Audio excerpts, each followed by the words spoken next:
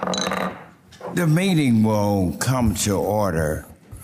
Ladies and gentlemen, I would like to start our meeting with a prayer for one of our distinguished members who passed away, Jim Hagedorn.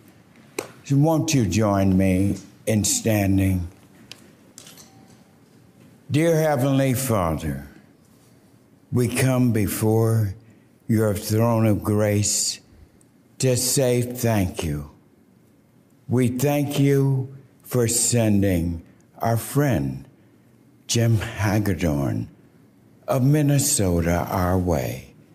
And dear Heavenly Father, we respectfully ask and humbly ask that you put your arms in your hands of your loving comfort around his family, his wife Jennifer, and also, dear God, around the wonderful people from Minnesota who sent Jim to Congress. We are so grateful. Jim Hagedorn fought a good fight. He finished his course. And dear God, Jim Hagedorn kept the faith. And I know now that you have put that crown of righteousness on his head. Dear Heavenly Father, Jim Hagedorn played a pivotal role and did great work for agriculture, which he loved dearly. And so, dear Heavenly Father, we thank you for sending Jim Hagedorn our way. Amen. Amen. Thank you, Chairman. Yes. Would you push the chair? Thank you. Okay, thank you all, and welcome for joining us today. Today's hearing is entitled A 2022 Review of the Farm Bill, Commodity Group Perspective on Title I. After brief opening remarks, members will receive testimony from our witnesses today, and then the hearing will be open to questions. And I will start with my opening statement. I want to again say good morning to everyone and thank you for joining us.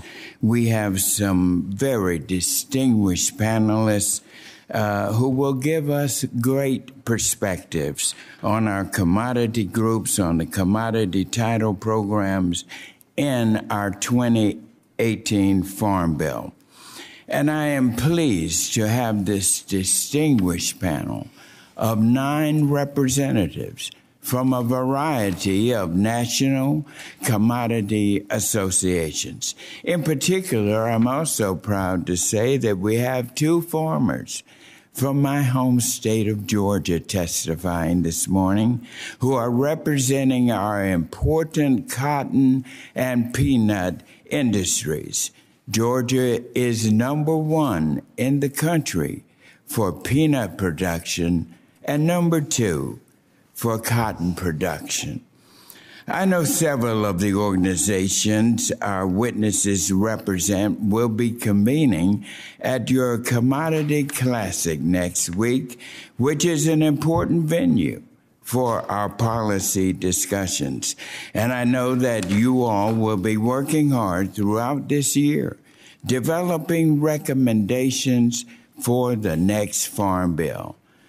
Today's hearing is an important opportunity for us to, first of all, reflect on our commodity programs in our 2018 Farm Bill and gather input from key stakeholders on what is working and what is not working for our wonderful farmers across our nation. And to all of our witnesses, I appreciate you taking the time to join us today for what I am sure will be a very informative hearing. Thank you all again for coming, and with that, I now would like to welcome our distinguished ranking member, the gentleman from Pennsylvania, Mr. Thompson, for his opening remarks. Well, Chairman, thank you very much. Before we begin, I'd like to take a brief moment to echo Chairman Scott and to send my thoughts and prayers to the family and staff of our late friend and colleague, Representative Jim Hagedorn. Jim was a tireless advocate on behalf of our nation's farmers, ranchers, producers, and foresters, and his love for this committee in rural America will not soon be forgotten. I consider myself blessed to call Jim a dear friend, and I'm honored to have known him and worked alongside him. I send my heartfelt condolences and prayers to his entire family and staff during this time of significant loss. Our hearts are with you. Chairman Scott, thank you for convening this hearing today and giving the members of this committee the opportunity to hear directly from these representatives of the commodity organizations regarding Title I of the Farm Bill. We have 19 months before the 2018 Farm Bill expires, but before we can begin thinking about the 2023 reauthorization, we must first have a thorough understanding of how current policy is performing, and we kick that audit process off here today. I want to thank the witnesses who agreed to participate in this hearing, as well as the organizations they represent. Unfortunately, in the past, we have seen what can happen to the Farm Bill when there's divisiveness and a lack of consensus among key stakeholders, such as during the process leading up to the 2014 Farm Bill, which ultimately took over 3 years and a lot of ups and downs before it was enacted. Compare that to the 2018 Farm Bill, which may have been tumultuous at times, but it marked the first time in almost 30 years that a Farm Bill was introduced in both chambers and enacted into law within 1 calendar year. Plus, the conference report was passed by a record margin in both the House and the Senate. From my perspective, the key difference that led to the success in the 2018 Farm Bill was that the commodity organizations were all rowing in the same direction. During the development of the 2023 Farm Bill, there may be some differences of opinion along the way, but I'm hopeful, and I challenge all of our key stakeholders to make sure that they're unified as we fight back against the critics of farm policy. Our farmers are the lifeblood of the rural economy, and having a reliable domestic source for our food is a matter of national security. Yet those who are not involved in agriculture likely don't comprehend the enormous risks that our farmers and ranchers take on year in and year out to ensure that there's food on the shelves. The disruptions from the COVID-19 pandemic opened many Americans' eyes to the importance of reliable food production. And while for the average consumer, things may have somewhat returned to normal, for our farmers, it's anything but. They are facing unprecedented disruptions in the supply chain for critical inputs, skyrocketing energy costs, and difficulty transporting their commodities. Though there is no silver bullet, the safety net is intended to help absorb some of the risk our farmers face. And I look forward to an honest conversation about how Title I is performing in that regard. I hope the members of this committee walk away from this hearing with a thorough understanding of what is working and what needs improving. The path to success in any Farm Bill reauthorization begins on the front end with hearings like this. The primary responsibility of the organizations represented here is to provide the key input Congress needs to get the policy right. Each Farm Bill is different, and each one comes with its own unique challenges. It is critical at this stage of the game for stakeholders to give us an honest assessment of where we stand, and moving forward to focus on developing the safety net our producers need rather than trying to dictate the process. So I'd like again to thank our witnesses here today, and I look forward to working with each of you and the organizations you represent. Thank you, Mr. Chairman, and I yield back. Thank you, Ranking Member. And now I'm very pleased to recognize the chair of our General Farm Commodities and Risk Management Subcommittee, the gentlewoman from Illinois, Ms. Bustos, for any opening remarks she would like to make.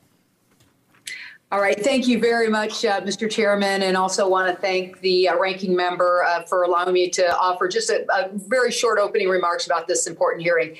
As the chairwoman of the subcommittee with jurisdiction over Title I programs, I think this hearing is an important component for the work that our full committee is undertaking so that we understand what's working and what's not working with our commodity programs, so Congress is able to make informed decisions as we head into the next Farm Bill reauthorization process. Last month, our subcommittee had the opportunity to hear from and engage with Undersecretary Robert Bonnie on the state of farm policy, and we were able to hear his perspectives on USDA's implementation of Farm Bill programs and on other very important work that the department has done so it can continue to support farmers over the past year and in the future. The input combined with the testimony that we'll hear this morning from our national commodity associations really is key to our oversight work. And I'm looking forward to the input from our witnesses this morning and also having a continued dialogue with each of our witnesses as we move forward. Thank you very much to our witnesses for your testimony today, and I look forward to your input about how our existing commodity programs are working. Thank you, Mr. Chairman, and I'll yield back. Thank you, Chair Lady Bustos. And now I'm also pleased to recognize the ranking member of our General Farm Commodities and Risk Management Subcommittee, my friend from Georgia, Mr. Austin Scott, for any opening remarks he may have. Thank you, Chairman Scott, and thank you to the witnesses that are here before us today. And before I go into my opening statements, I want to point out that I dug deep in my closet to find the closest colors I had in support of the Ukraine today. I see Chairwoman Bustos did as well. And certainly our thoughts and prayers go out to President Zelensky and the Ukrainian people who are doing a tremendous job of fighting the Russians and the arcane person who's in charge of that country, Vladimir Putin. And I think one of the things that the world is about to realize, unfortunately, is just how important the food supply is around the world. I think that over the next several weeks, we will probably see a tremendous number of human beings that will be starving because of the actions of one sick individual. As a ranking member of the General Farm Commodities and Risk Management Subcommittee, I'm particularly looking forward to taking a deep dive into the policies within Title I of the Farm Bill. I'm looking forward to working with Chairwoman Bustos and the full committee leadership for the remainder of this Congress. I'm hopeful that the work we do this year will set up for success in delivering an on-time reauthorization in 2023. Many of us are fortunate enough to represent rural districts. We get the opportunity to interact with farmers back home, yet even still the producers and the risks that they take each year are hard to fathom. It takes a special individual to be willing to borrow more money than the average American will borrow in their lifetime just to plant seed in the ground and hope to make a crop and pay it off. For them, farming isn't just an occupation, it's their heritage, their livelihood, and a way of life. Title I is meant to provide a base level of assistance when times are tough and prices fall so that farmers can survive to the next year. Yet as we look back over the past several years, I'm concerned with how much we've had to rely on assistance outside of the Farm Bill to help our farmers. Natural disasters, retaliatory tariffs, and the coronavirus pandemic are a few of the things that come to mind. These events, we weren't able to see them coming, but I hope we can have a conversation here today and going forward about what improvements we can make to the safety net to provide farmers more certainty in the face of these kinds of events. If you dig into the Census of Agriculture, there's a statistic that underscores the importance of getting these policies right. There are only 239,000 operations in this country that generate over $250,000 or more in sales. That's sales, Mr. Chairman, not income. In my district, it would probably take about 300 acres of cotton to hit that number. Those 239,000 farm operations, just 12% of those produce about 90% of all of our food supply. I want to say that again, 239,000 operations in this country, 12% of the farms generate 90% of the food supply for our country and what we export. Those are still by and large family farm operations that have had to expand to offset reducing margins. It underscores just how important and working farm safety net is. If things go south and some of those farm operations start to get out of the business of agriculture, we could see significant impacts on our food and fiber production. Today's hearing is a vital examination of where we stand today and the start of a conversation about where farm policy needs to be in the future. Mr. Chairman, before I thank you one last time for this hearing, I want to also mention the impact of bad tax policy on our family farms. Eliminating stepped-up basis and increases in the estate tax will be devastating to America's farm families and America's food supply. Mr. Chairman, thank you again. Thank you to the witnesses here today. I look forward to hearing from each of you and working with each of you in the groups, and I hope that you will all pray for President Zelensky, the Ukrainian people, and those who are out there fighting for freedom hour by hour. Thank you, Chairman Scott. And now the chair would request that other members submit their opening statements for the record so witnesses may begin their testimony and to ensure that we have ample time to make sure we answer all questions.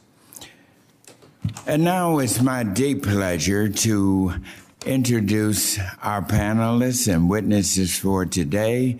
And to introduce our first witness, I'd like to yield to our colleague from Arkansas, Mr. Crawford.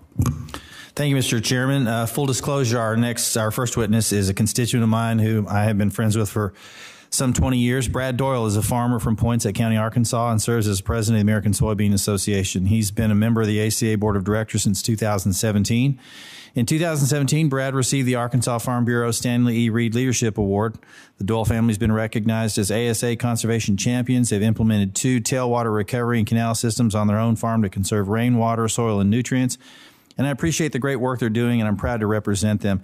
Brad, thank you for being here today, and I appreciate you and all that you do. And Mr. Chairman, thank you for the opportunity to introduce my constituent. Thank you. And our second witness today is Dr. Robert Johansson, the Director of Economics and Policy Analysis for the American Sugar Alliance. He was previously the chief economist at the U.S. Department of Agriculture. Our next witness is Miss Nicole Berg, a farmer from Patterson, Washington, who is here today testifying on behalf of the National Association of Wheat Growers.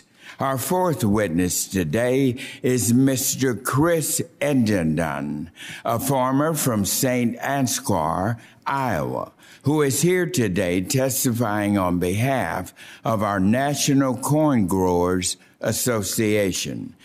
And to introduce our fifth witness today, I'd like to yield once again to my colleague from Georgia, Mr. Austin Scott. Thank you, Chairman Scott. I'd like to welcome our next witness, Ms. Jacqueline Dixon Ford from Alapaha, Georgia. In addition to working her family farm, she manages Dixon Gin Company and is here today testifying on behalf of the National Cotton Council.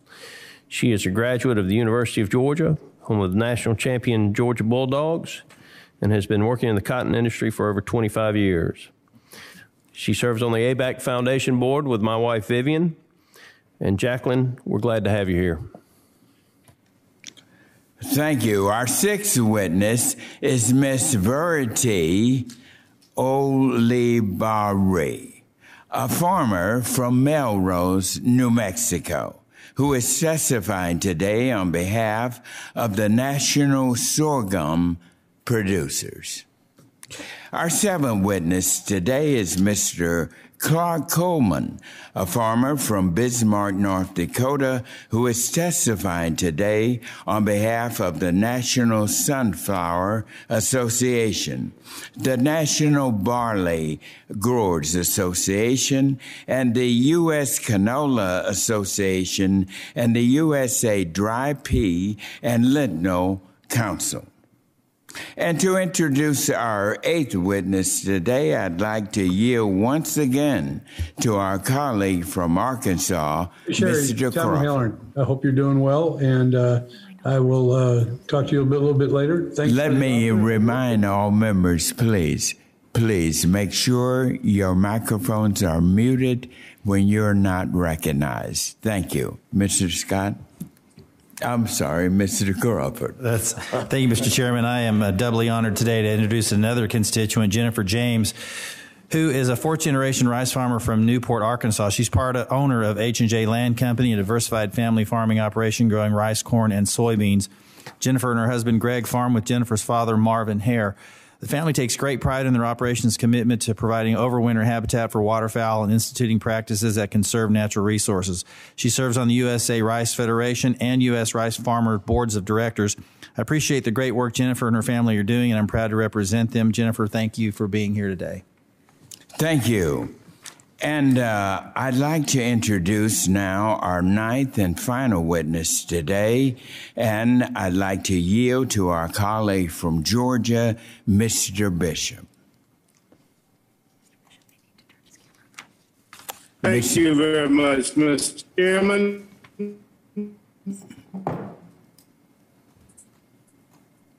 Mr. Bishop. It is really...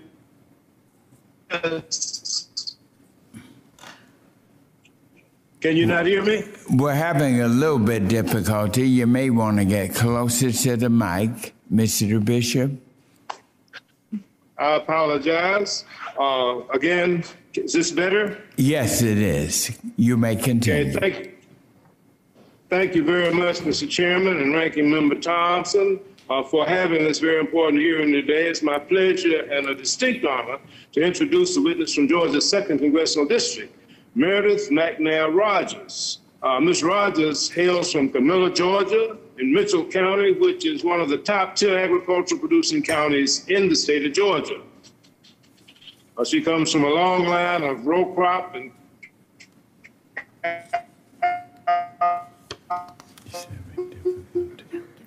farmers, and she's the 3rd generation.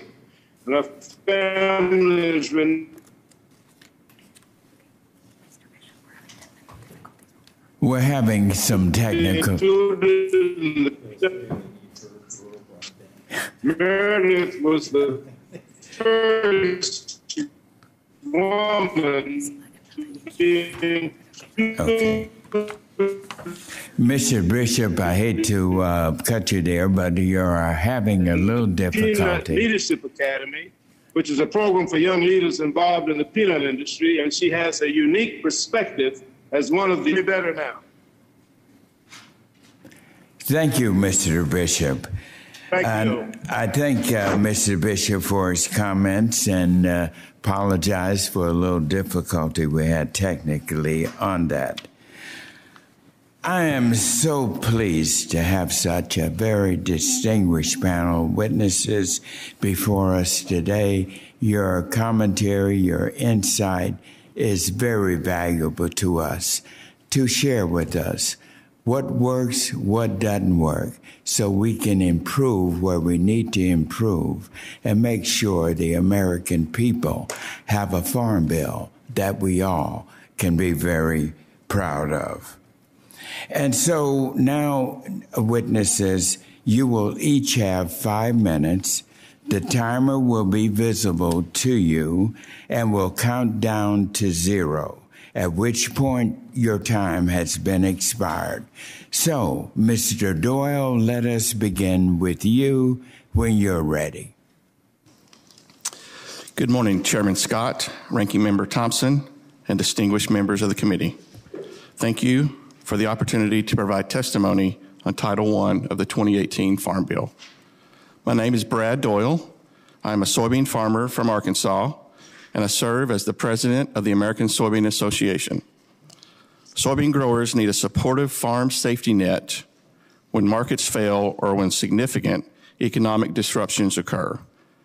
Based on farmer feedback we have received, it is clear that improvements are needed to make the Title I safety net effective for soybean farmers.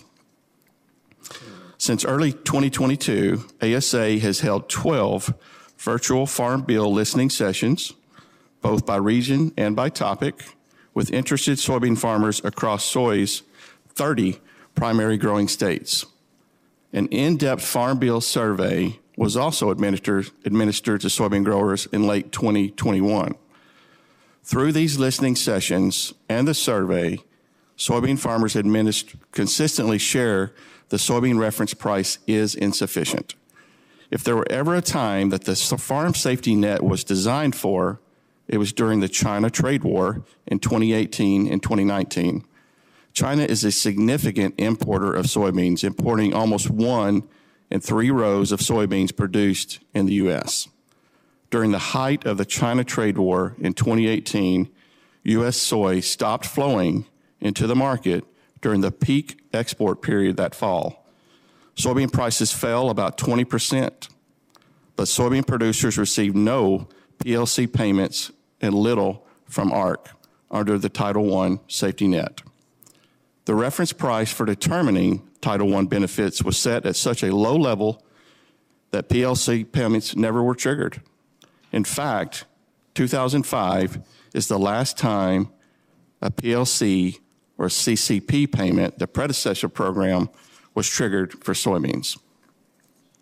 If soybeans, the second largest crop planted by area in the U.S., did not get help from Title I during this critical situation, it is hard to imagine a scenario where Title I safety net could provide meaningful help with the current reference price.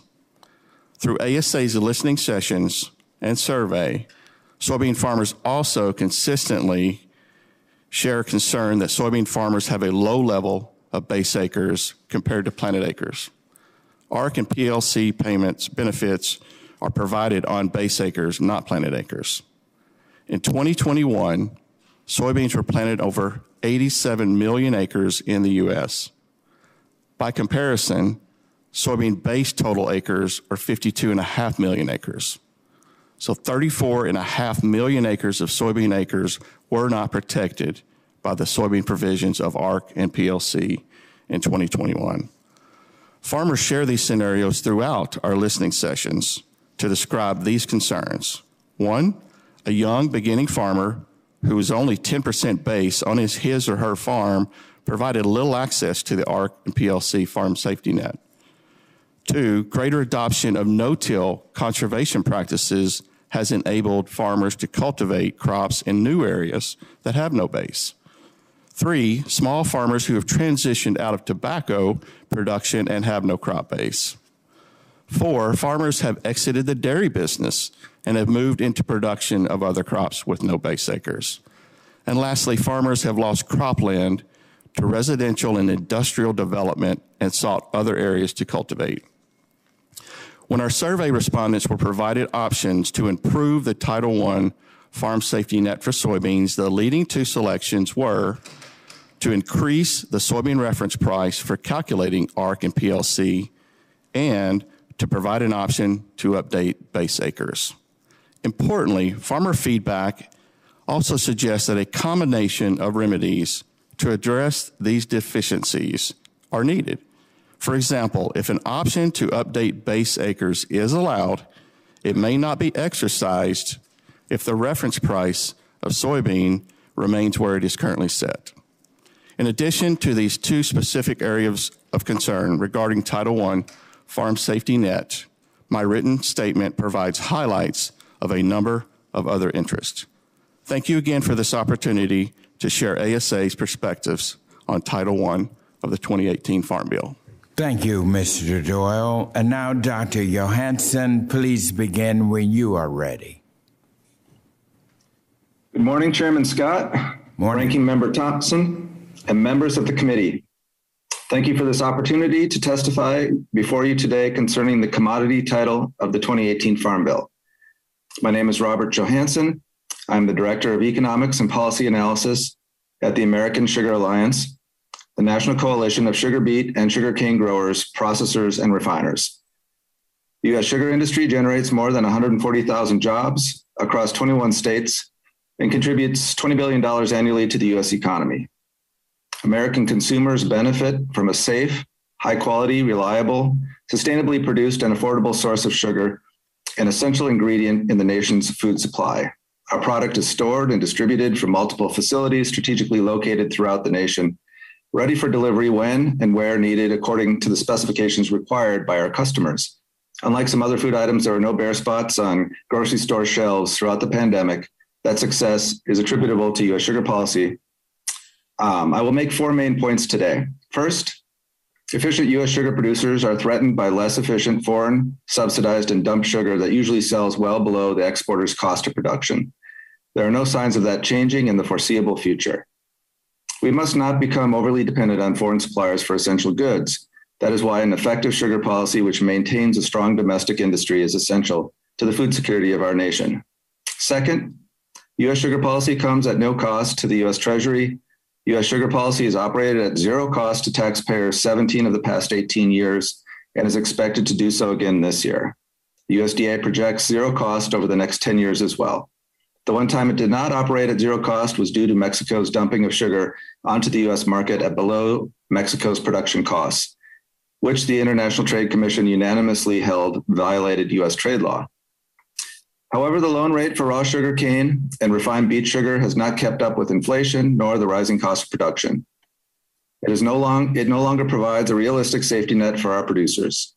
Since the early 1980s, we have closed 68 processing facilities, and most outside investors have exited the remainder of the industry due to the high risk and low returns. It was our family farmers who stepped up to rescue the industry from further closures of their factories, mills, and refineries. Now many of those are struggling. Operating margins are being squeezed each year due to rising labor, fuel, seed, fertilizer, equipment, and interest rate costs that hit our producers in the field as well as in the factories they own. We would support examining how the Farm Bill safety net could be updated in the next Farm Bill for all Title I commodities to better match actual operating costs for producers. Third, sugarcane and sugar beets, like most crops, are grown in areas that experience weather disruptions. Crops are resilient, yet risk protection is needed. Sugarcane and sugar beet farmers do have some insurance products available to them, but those crop insurance tools are not as well developed nor affordable as for some other commodities. Sugar beet farmers have participated in WIP Plus previously, and cane farmers are considering how their losses in 2021 might be eligible for the most recent WIP Plus program. Note that WIP Plus is not currently authorized for recent 2022 disasters, such as the January freeze in Florida. For those reasons, and because this committee has signaled an interest in developing additional risk management programs at Title I to complement crop insurance, we are certainly receptive to new efforts to provide standing disaster coverage in ways that do not undermine crop insurance and possibly even encourage greater participation in coverage levels. And lastly, the current Title I sugar policy can provide an adequate economic safety net for American sugarcane and sugar beet farmers so long as there remains in place effective responses to foreign sugar-producing countries subsidizing and dumping. Without those responses, we would effectively outsource our sugar supply to heavily subsidized and unreliable foreign sugar suppliers whose environmental and labor standards simply do not measure up to our own. That would be the opposite of strengthening supply chains and contrary to providing a safety net to American producers. We encourage and welcome the members and staff of the committee to visit our farms and factories. We look forward to working with you as this committee continues to hear from producers as you weigh options for improving the Farm Bill.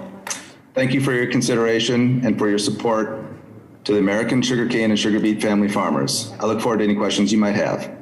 Thank you. Ms. Berg, please begin when you're ready.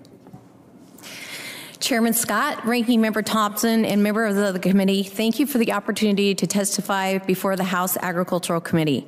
My name is Nicole Berg, a fourth-generation farmer, where I work alongside my dad, 2 brothers, on our family farm in Patterson, Washington. We grow dryland and irrigated wheat on a diversified farm. Currently, I serve as Vice President of the National Association of Wheat Growers.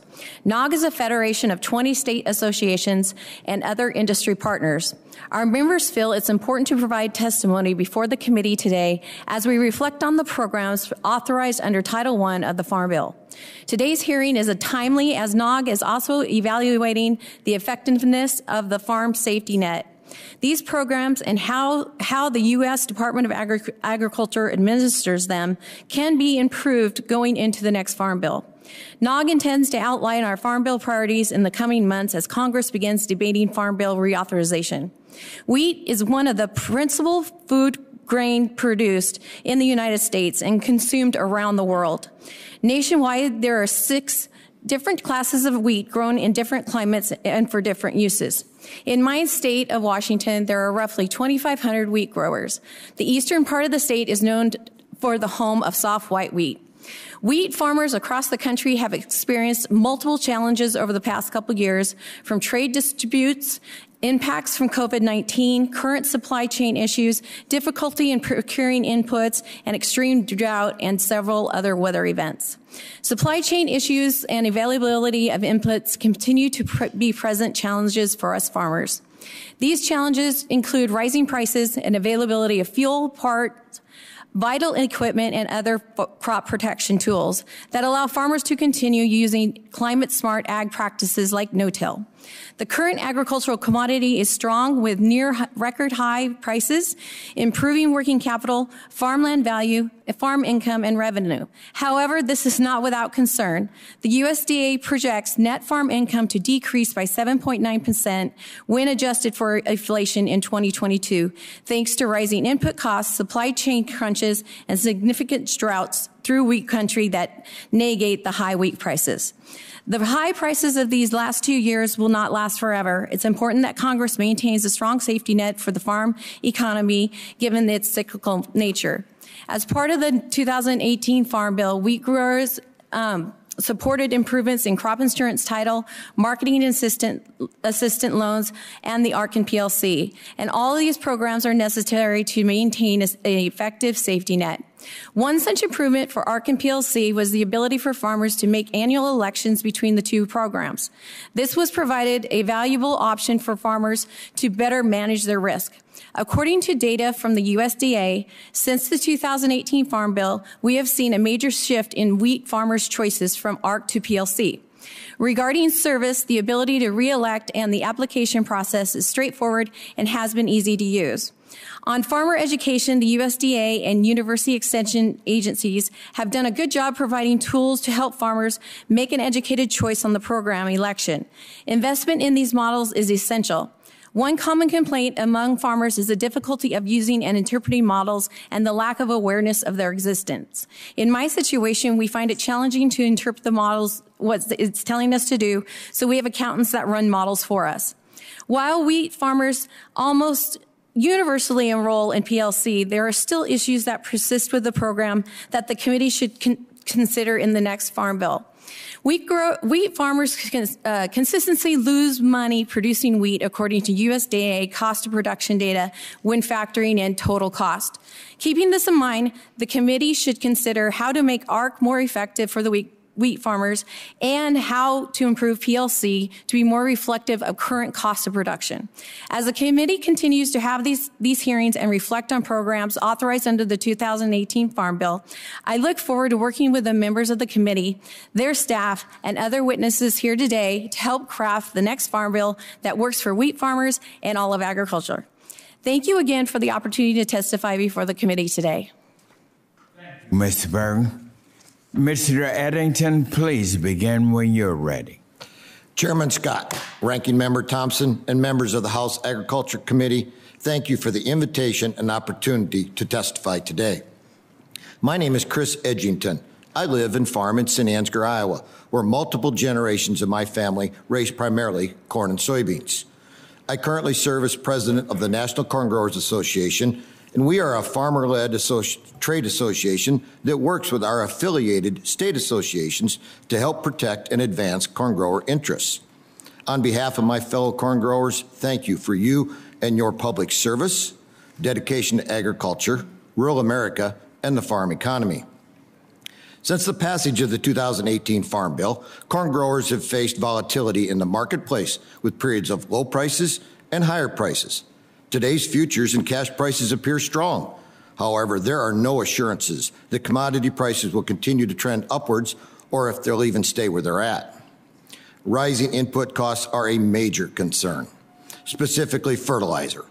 Prices have soared to record levels, and several companies have unfortunately made a bad situation worse for growers by applying for tariffs to be applied to imports of phosphate and nitrogen fertilizers, respectively. NCGA and our state affiliates continue to focus on addressing high input cost, including direct request of those companies to voluntarily withdraw their tariff petitions. Widespread drought and intense heat impacted much of the Corn Belt last year, and unfortunately, drought conditions have continued into 2022. In 2020, corn growers suffered major losses due to the devastating derecho that hit millions of highly productive crop ground. In 2019, crop production was heavily impacted with flooding and excess moisture throughout the Missouri River Basin. Federal crop insurance plays a significant role in the wake of natural disasters. Producers also appreciate your efforts to extend and improve disaster programs for 2020 and 2021 for uncovered risk losses. NCGA has long advocated for market-oriented farm policies.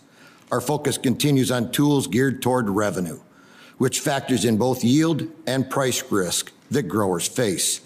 We support the continued ability for producers to choose between agricultural risk county, ARC individual, and price loss coverage, or PLC programs. We appreciate the commodity program sign-up periods are now similarly tied to crop insurance decisions. NCGA supported the development of the ARC County and ARC individual programs.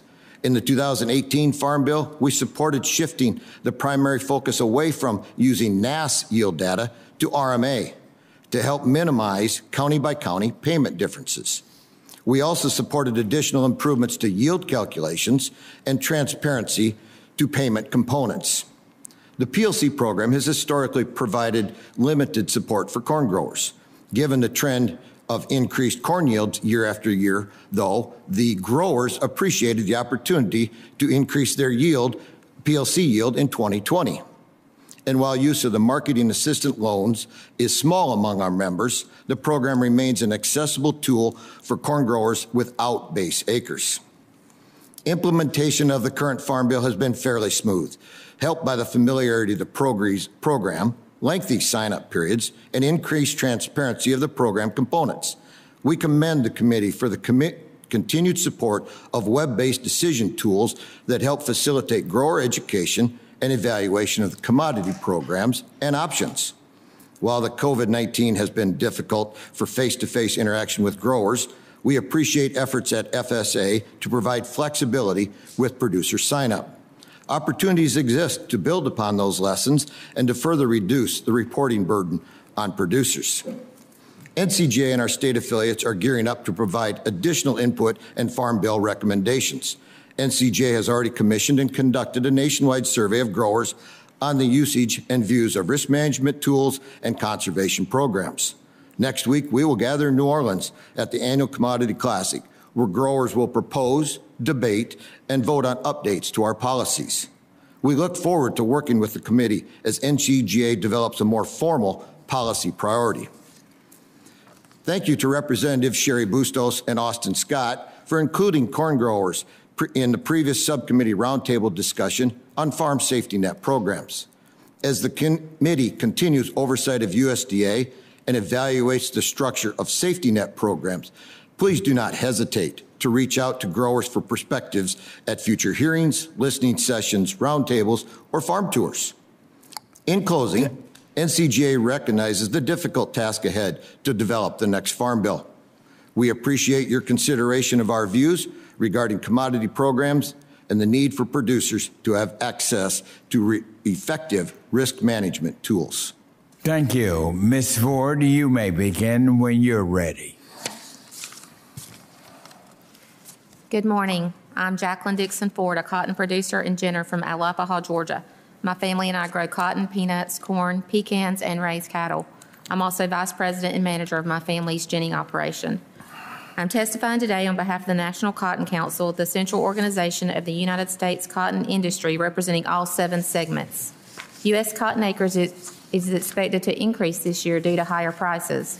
Although cotton prices are stronger than in recent years, higher input prices and supply chain disruptions have resulted in significant increases in production costs.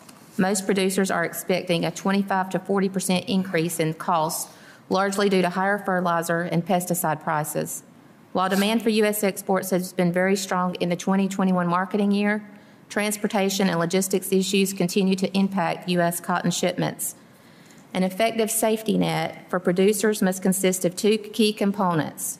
First, an effective commodity policy that provides either price or revenue protection for prolonged periods of low prices and depressed market conditions. Secondly, a strong and fully accessible suite of crop insurance products that producers can purchase and tailor to their risk management needs. The yearly election of either ARC or PLC in the 2018 Farm Bill has worked well for growers and should continue in future Farm Bills. In this Farm Bill, producers have overwhelmingly enrolled seed cotton base acres in the PLC program at over 90% annually. We know that ag markets are cyclical, and an effective safety net is imperative for the inevitable times of low prices. The non-recourse marketing loan program for upland cotton remains a cornerstone of farm policy for our industry during times of both low and high prices. It is necessary for multiple industry segments to effectively market cotton and provide cash flow for producers. In periods of low prices, if growers choose to forego the marketing loan, they may receive a loan deficiency payment representing the difference in the market price and the loan rate. This important component of the program should be retained. Our industry is opposed to any further tightening of payment limits and program eligibility requirements. We believe these policies are already too restrictive given the size and scale of production agriculture necessary to be competitive in today's global market. Artificially limiting benefits is a disincentive to economic efficiency and undermines the ability to compete with heavily subsidized foreign ag products. The 2018 Farm Bill continued the ELS program, cotton loan program, as well as a provision to ensure U.S. Pima cotton remains competitive in international markets. The balance between the upland and Pima programs is important to ensure that acreage is planted in response to market signals. The stability of the U.S. textile industry in recent years and their expected future growth can be attributed to the continued benefits of the economic adjustment assistance for textile mills. Considering the need to reshore or nearshore manufacturing of critical goods and materials, a strong and robust U.S. textile industry is key. This industry is vital to produce many products for our defense industry and personal protection equipment, as highlighted during the COVID pandemic. In recent years, Congress authorized several rounds of ad hoc disaster assistance. While we recognize the budgetary constraints, we believe the committee should review options to include either a permanent disaster program in the upcoming Farm Bill or seek policy options to increase insurance coverage levels that are cost-effective for producers. Since the passage of the 2018 Farm Bill, there have been several forms of ad hoc assistance provided outside of the Farm Bill. As Congress begins to plan the path forward for the next Farm Bill, I urge the committee to seek additional funding for this important legislation. In closing, I encourage the committee to write a Farm Bill that provides long-term stability for the future. There will be price declines from where we are today. There will be disasters that are larger than the essential assistance commodity programs and crop insurance provide. There will be trade disputes that wreak havoc on our export markets. The NCC looks forward to working with the committee, ag organizations, and other stakeholders to develop and pass a new Farm Bill that will effectively address the needs of all commodities and all producers in all regions of the country. Thank you for this opportunity, and I would be pleased to respond to any questions. Thank you, Ms. Ford. And now, Ms. Olibari, please begin when you're ready. Good morning. Thank you, Chairman Scott, Ranking Member Thompson, and members of the committee for the opportunity to speak to the committee today. My name is Verity Olibari. I am a fifth-generation diversified farmer from Melrose, New Mexico, on the east central side of the state. I've been a member of the National Sorghum Producers for more than 10 years. The climate in my region necessitates being very conscientious about the crops we grow, as we are very limited in the amount of rainfall we receive each year. The 20-year average for rainfall in my county is just under 16 inches, and in 2020 we saw a record low of only 6.7 inches of rain in an entire year. The innate drought tolerance of sorghum as a resource-conserving crop make it an excellent fit for my operation. Just as the harsh climate in eastern New Mexico requires me to carefully consider the optimal crops to plant each year, it also requires me to take steps to mitigate my risk. This is where Title I becomes incredibly important, not just to me, but all farmers and ranchers across the country, as we are seeing increasingly erratic weather patterns, longer and more extreme droughts in some regions, and more frequent flooding in other areas. The farm safety net and robust crop insurance that helps farmers adequately mitigate risk and volatility becomes vital to the sustainability and continuation of family farms. We are thankful for the support provided by crop insurance. It continues to be the cornerstone of the modern safety net, and we appreciate all the work that has been done to defend and strengthen it. From a sorghum standpoint, there's still much work to be done in this area. Due to the nature of the program, drought-tolerant, resource-conserving crops like sorghum are not rewarded, but instead penalized, rated such that insurance for competing crops is more affordable. We worked closely with the committee in the last Farm Bill to address this issue and continue to work closely with RMA. Due to the leadership of this committee during the 2018 Farm Bill, we have had the opportunity to collaborate with RMA on a study paving the way for an irrigated insurance product that enables sorghum farmers to insure sorghum at higher yield levels and for less premium. Many irrigated farmers on the Western Plains are facing significant declines in groundwater availability, and transitioning some or all of their irrigated acres to sorghum enables them to use water much more efficiently. However, under current yield and rating structures, most existing and prospective sorghum farmers actually face a penalty. Given the collaboration with RMA, we are optimistic that new options will be available for the 2023 crop year. On Title I specifically, the changes to the ARC and PLC programs have been positive overall. Farmers in the sorghum belt use PLC more extensively than ARC, but for those that do use ARC, the new formula has been helpful. The change to the way in which the reference price is calculated was also a very positive development, as it makes reference prices more reflective of price and cost realities.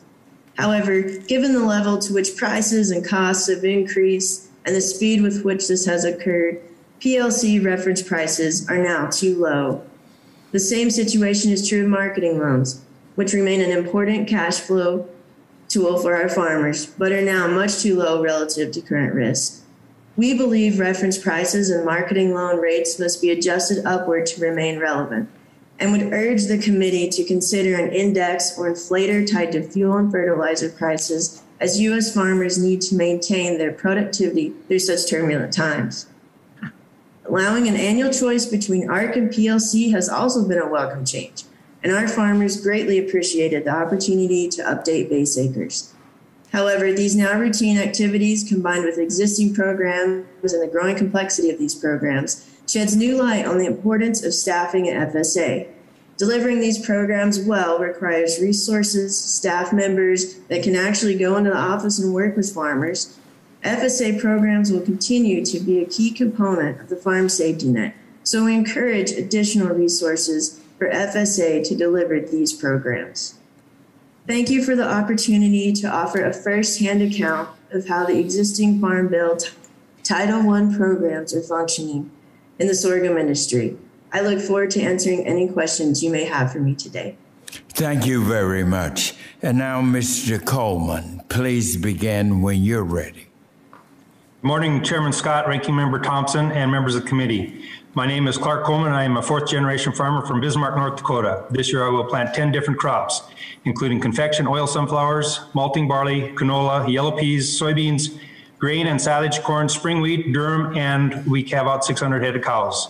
This crop diversity is not uncommon in the northern tier, where many farmers typically grow at least four or five different crops every year. I am past president and chairman of the National Sunflower Association and still serve on the National Sunflower Board. I will also speak today on behalf of the National Barley Growers Association, the U.S. Canola Association, the U.S. Dry Pea and Lentil Council. I will share perspectives on Title I program elections and dynamics for crops and the relationship of the references prices to their market prices. Overall, the Title I programs allow the crop insurance program are the backbone of most important factors in the stability of our operation.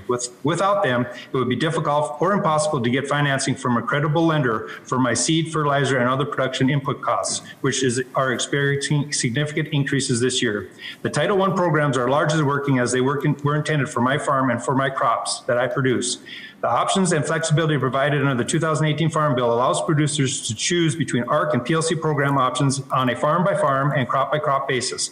This has given the farmers the latitude to develop protection plans that best fit their operations. The policy decoupling farm program payments from planting continues to work well, providing planting flexibility by tying income or revenue protection to recent historical base acres rather than current year crop plantings has allowed farmers to respond to market signals rather than prospect of receiving government payments. As a producer of multiple crops, it is fundamentally important that my decisions are based on market signals. The Title I programs are serving as a safety net, not a market driver. The references prices established in 2018 Farm Bill for crops that I grow were reflective of the market for the first few years. However, the dynamic may be changing as we are experiencing a surge in prices of fertilizers and other inputs that significantly increase the production costs and risks. I would like to take this opportunity to note that the current issues with input supplies and prices highlights the need to promote domestic fertilizer and chemical manufacturing. This should be considered a food security and national security issue and should be a focus of any efforts to make our supply chains more resilient.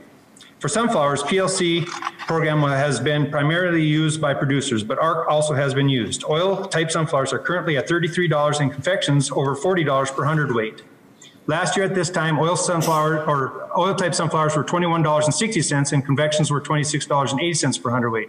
The reference prices for the other oil seed categories under the current Farm Bill is $20.15 per hundredweight. This reference price level, like others, has been unchanged since 2014. At this price, the other oilseed marketing loan rate at $10.19 per hundredweight is not used very often, unless it is for cash flow. The same is true for loan rates for all the crops that I grow. If market prices move to the loan rates for these crops, it would be difficult to recover costs. For barley, PLC has been the primary program election with small amount of ARC payments. The barley reference price is $4.95 per bushel, and production contracts for malting barley were in the $6 range in 2020 and 2021, and barley prices are currently at $7 to $8 range. For canola, PLC has been the choice with very little under ARC. Canola prices this year have been in the range from 30 to 38 cents per hundredweight, while the reference price for the canola other oil seeds is $20.15 per hundredweight. The pulse crops, dry peas, lentils, and chickpeas have been primarily covered by PLC. Over the past several years, prices of pulses have experienced significant swings from low-level dues to tariffs and disruptions in key markets to upward spikes in 2020. Unfortunately, the supply chain disruptions have prevented the pulse producers from capitalizing on current high prices. The reference prices for dry peas is 11 cents per pound, lentils and small chickpeas is 19 cents per pound, and large chickpeas is 21 cents per pound. The reference price for large chickpeas established in 2018 Farm Bill did not reflect the average market price for Olympic and average market prices at the time, and it does not reflect the current average price. The inadequate reference prices combined with the current historic highs for input expenses is a primary Farm Bill concern for us pulse producers. I want to take this opportunity to offer my perspective on the FSA offices and staffs that administer and implement the farm programs. Staff vacancies and shortages in FSA offices is a significant and growing concern for producers. Retirements, workloads have resulted in lots of experience leaving the organization. The larger counties of western states require separate county offices for ease of access, personal service, and best execution of programs. We need more FSA resources, not consolidated offices. In closing, I would reiterate the existing farm program structure that provides growers with the farm-by-farm, crop-by-crop options and planting flexibility through decoupling are working well. The ARC and PLC programs and reference prices have been working as intended, but adjustments may be needed to adjust emerging dynamics. I hope the stability and certainty of the farm safety net that the Title I and crop insurance programs represent remain the top priority and driving force in the timely reauthorization of the bipartisan Farm Bill of 2023. Farmers as well as consumers that rely on food and we produce are facing lots of challenges and uncertainty. Additional instability and uncertainty in the farm safety net and our food production system is the last thing we need. Thank you again for the opportunity to participate. Thank you. Ms. James, you are now recognized for 5 minutes.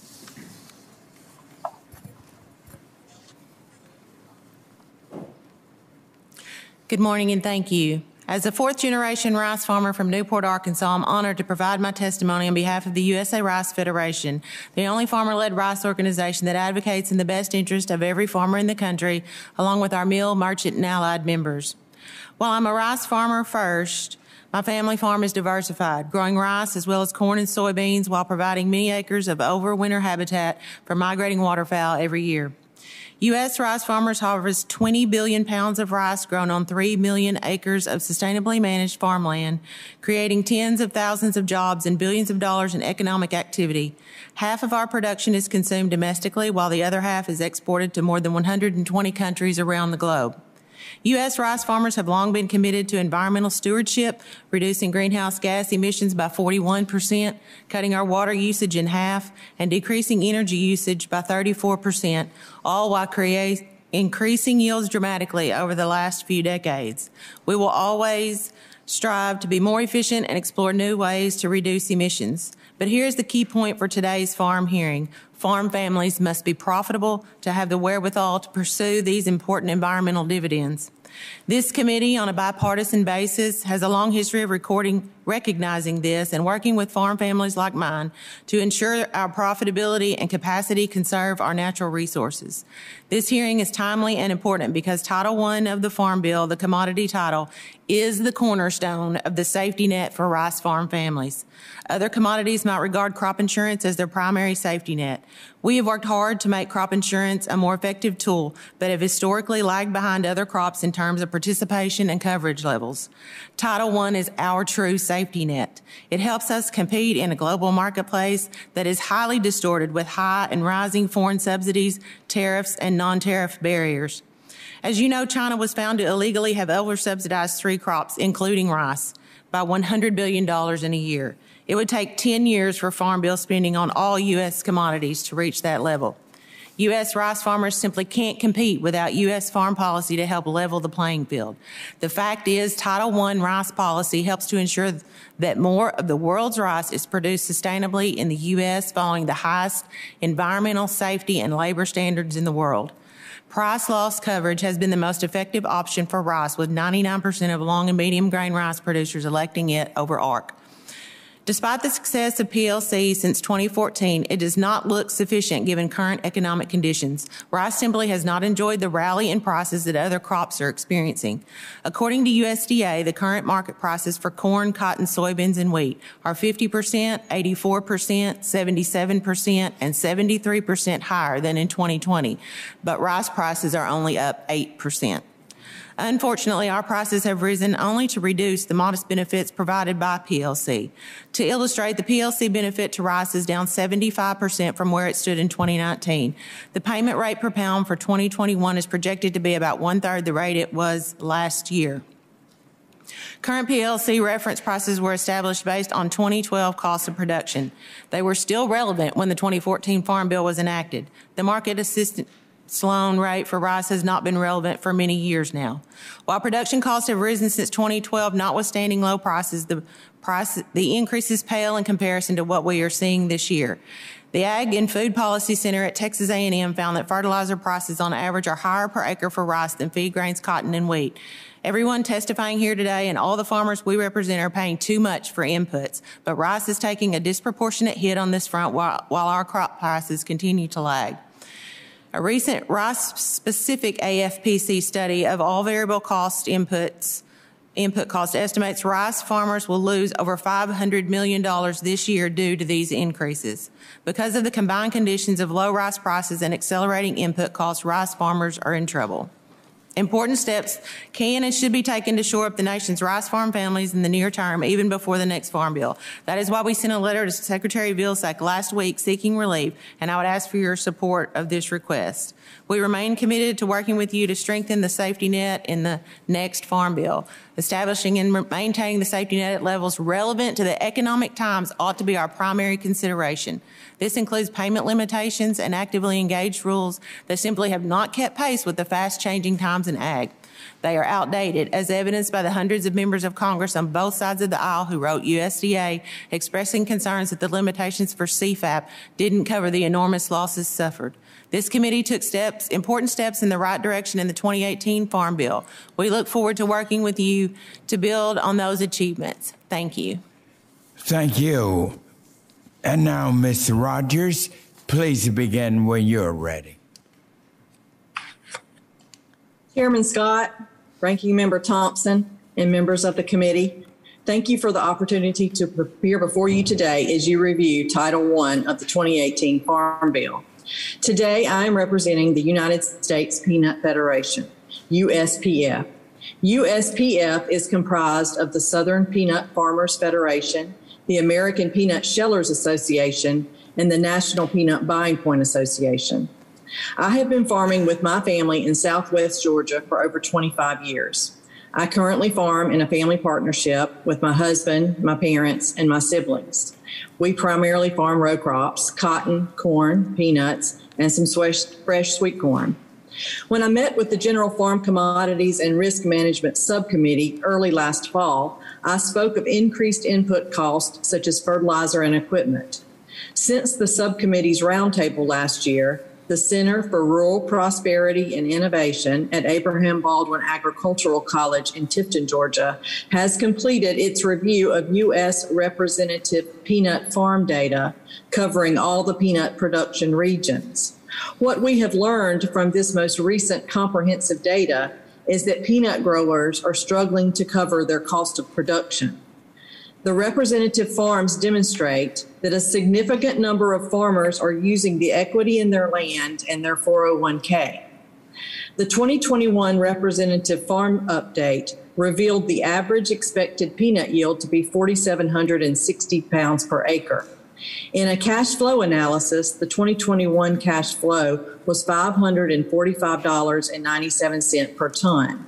The projected 2022 peanut total cash flow cost to produce a ton of peanuts is estimated to be $666.94.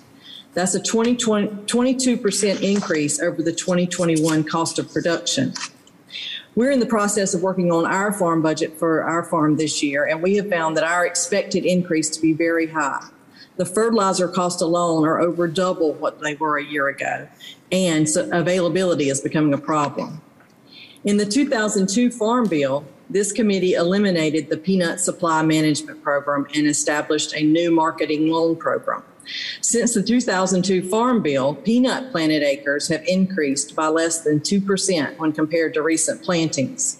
Yet in a review of this same time period, production has increased approximately 59%.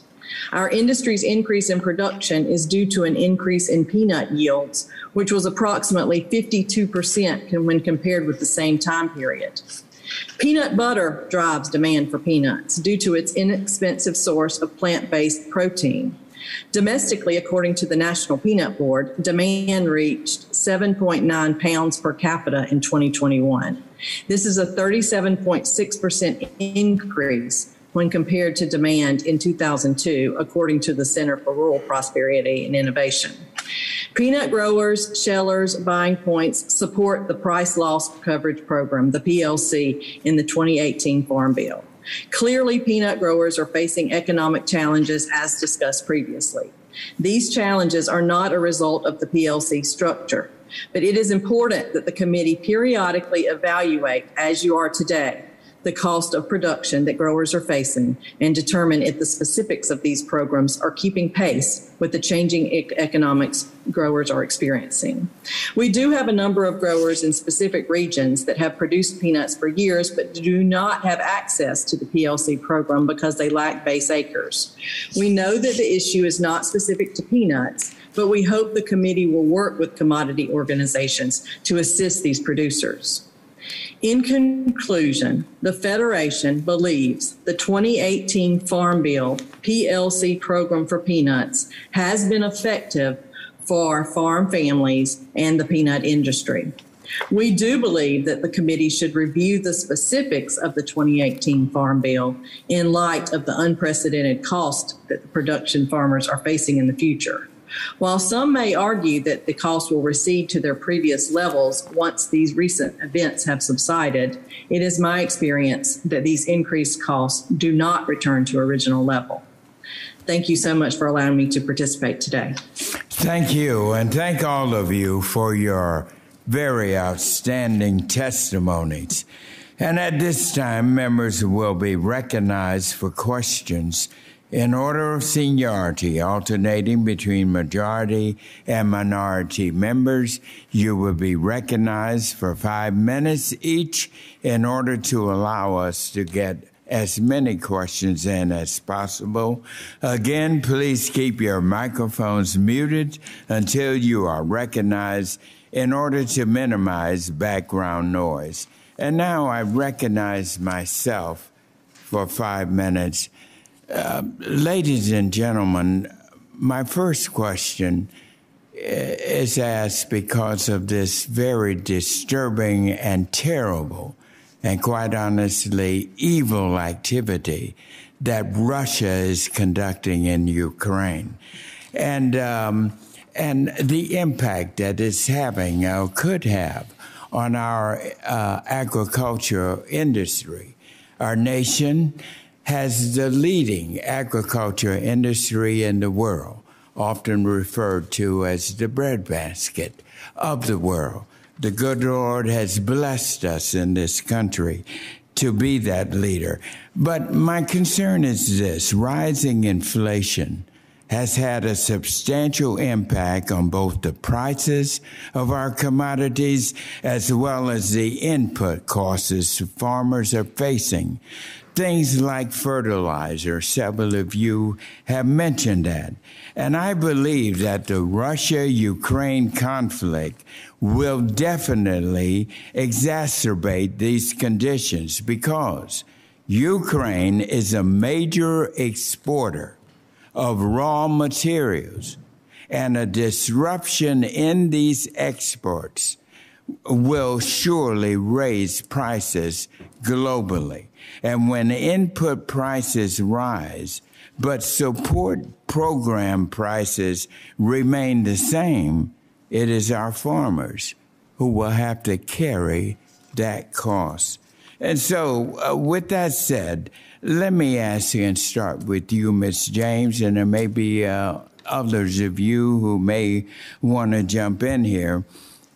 Do you think that our commodity support programs, like the Price Loss Coverage Program, which sets reference prices for commodities, should be more responsive to economic conditions? Well, yes, sir, I do. I believe that your statement about the inflation is a very important one, especially at this time. I believe that, inflation rate has grown about 2% a year for the past 10 years, but then we are at 7% in this one last year. So that's a considerable increase, although our reference prices have remained the same as you have stated. And we will come back to that, but I also want to call on Ms. Jacqueline Ford with the National Cotton Council.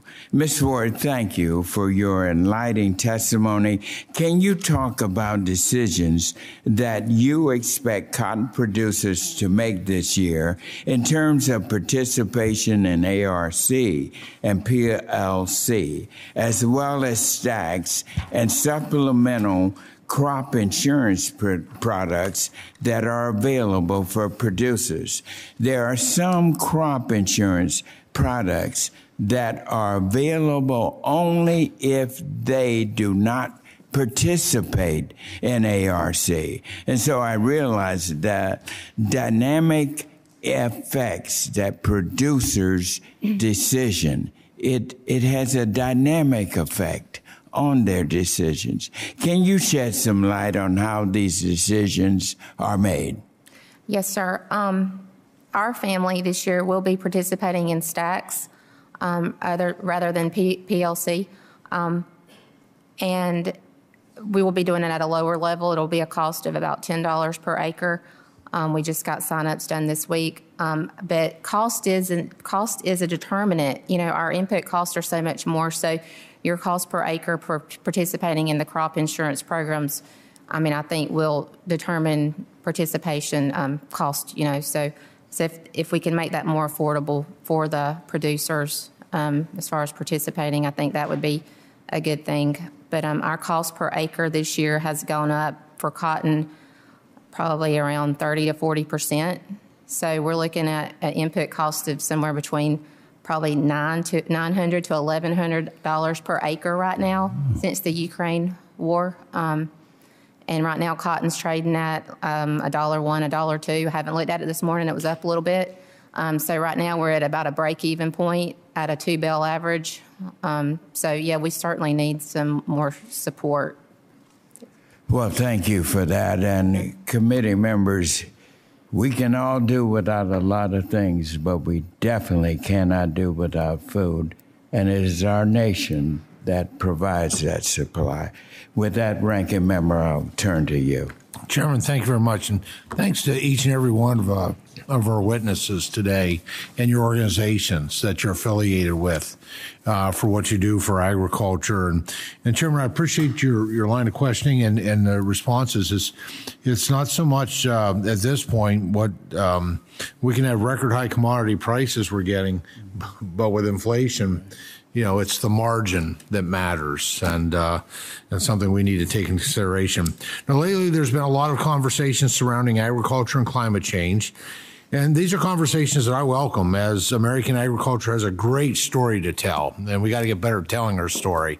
But often I hear questions about climate framed in a manner that asks, how can we change the safety net or crop insurance to be more climate friendly? And I think that's looking at the problem completely the wrong way. Rather, we should be asking ourselves, what can we do to make climate policy farmer friendly? American producers are some of the most efficient, they are the most efficient in the world. And if the goal is to reduce global greenhouse gas emissions, then the smartest thing we can do from a climate standpoint is, quite frankly, to have American farmers, ranchers, and foresters produce more and export it overseas. And the farm safety net is critical to helping our farmers manage risk year after year. Now, for anyone who wants to jump in, can you talk about the importance of the safety net in maintaining domestic food production? And for your commodity, what other countries are major producers, and how do they stack up from a conservation and a climate standpoint? And I welcome anyone who wants to jump on that. Well, thank you for that question, Ranking Member Thompson. I had the privilege of chairing the Federal Crop Insurance Corporation Board of Directors previously when I was at USDA. And I do think that crop insurance needs to focus on providing risk management to farmers. The program obviously needs to be actuarially sound based on principles of insurance.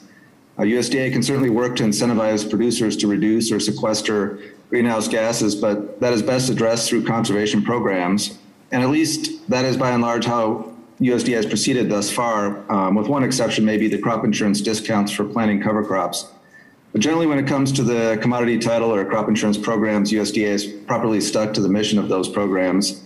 And we certainly know that the increase in productivity in U.S. agriculture across all of our crops and the levels of efficiency seen in our farms have significantly reduced emissions per unit of output over time. As I mentioned earlier, obviously the sugar program is critical to keeping U.S. sugar production viable for our growers. We've seen excessive subsidies provided by other countries to their sugar sector, which effectively guarantees surpluses are dumped on the global market. Moreover, the production in most of those countries does not meet the labor and environmental standards we have in the U.S. So weakening sugar policy and outsourcing more of our sugar production to heavily subsidized global sugar markets would undercut our supply chains, weaken national security, hurt the environment, and cost us family farms here in the U.S. Thanks. Thank you. Mr. Eddington, I saw you were going for your microphone. So. Yeah. So, from the National Corn Growers perspective, I listened to your question and I think about it a couple different ways. We've been this way for quite a while that crop insurance is number one. It is our number one best risk management tool. And we need to continue with that. It's a vital piece. We are rolling out another, we've worked with RMA to do another one coming this year called PACE, which looks at split nitrogen application. And if you can't get it on, is there a crop insurance piece to that? And there will be. But we've also got, and we rolled it out last summer, our corn sustainability policies, where we know by 2030 that we can improve things, on land use efficiency, water quality, all of these there's 4 or 5 products up to 10, 15%, and maybe some of them beyond that. But that's a piece about conservation that we're working on, and it's about efficiencies and quality and all of the dynamics that we on a day-to-day basis. We have corn, all over the United States. And to talk about climate and risk management tools in the same package, and they have to be done this way, does not fit well with corn. It's tough to do the same thing in southern Texas as it is in northern Minnesota or in the state of Washington versus Maine. let alone central Iowa. And so it's an area that we want to keep separate from the fact that risk management is risk management, conservation is conservation, and we are working very hard in both areas to improve and become more efficient as crop producers. Very good. Well, I don't have much time left. Just an invitation. I'd love to, have future communications. If you've got thoughts that you could respond and provide those on that particular question, I think that would be very, very helpful as we work towards this next Farm Bill. Also, together we can tell the great story of American agriculture. So thank you so much, Chairman. Thank you. The gentleman from California, Mr. DaCosta, who is also the chair of the Subcommittee on Livestock and Foreign Agriculture, is recognized now for 5 minutes. Well, thank you very much, Mr. Chairman, for holding this important hearing as we begin to set this table for the reauthorization of next year's Farm Bill. I think it will be the 4th Farm Bill reauthorization that I've had the privilege to work on. And let me also commend you for your opening comments, remembering and reflecting upon a life well lived in his service to our country. Our colleague Jim Hagedorn, a member of my subcommittee, and that we work on together, and our thoughts and prayers are certainly with his family. I say this time and time again as a farmer, a third generation, food is a national security issue. And I think everyone on this committee agrees that our responsibility to ensure that American agriculture remains strong and vibrant, that Americans realize that that incredible, productive, nutritious food that they consume every night at their dinner table is a result of hard work by farmers, ranchers, dairymen and women, and farm workers.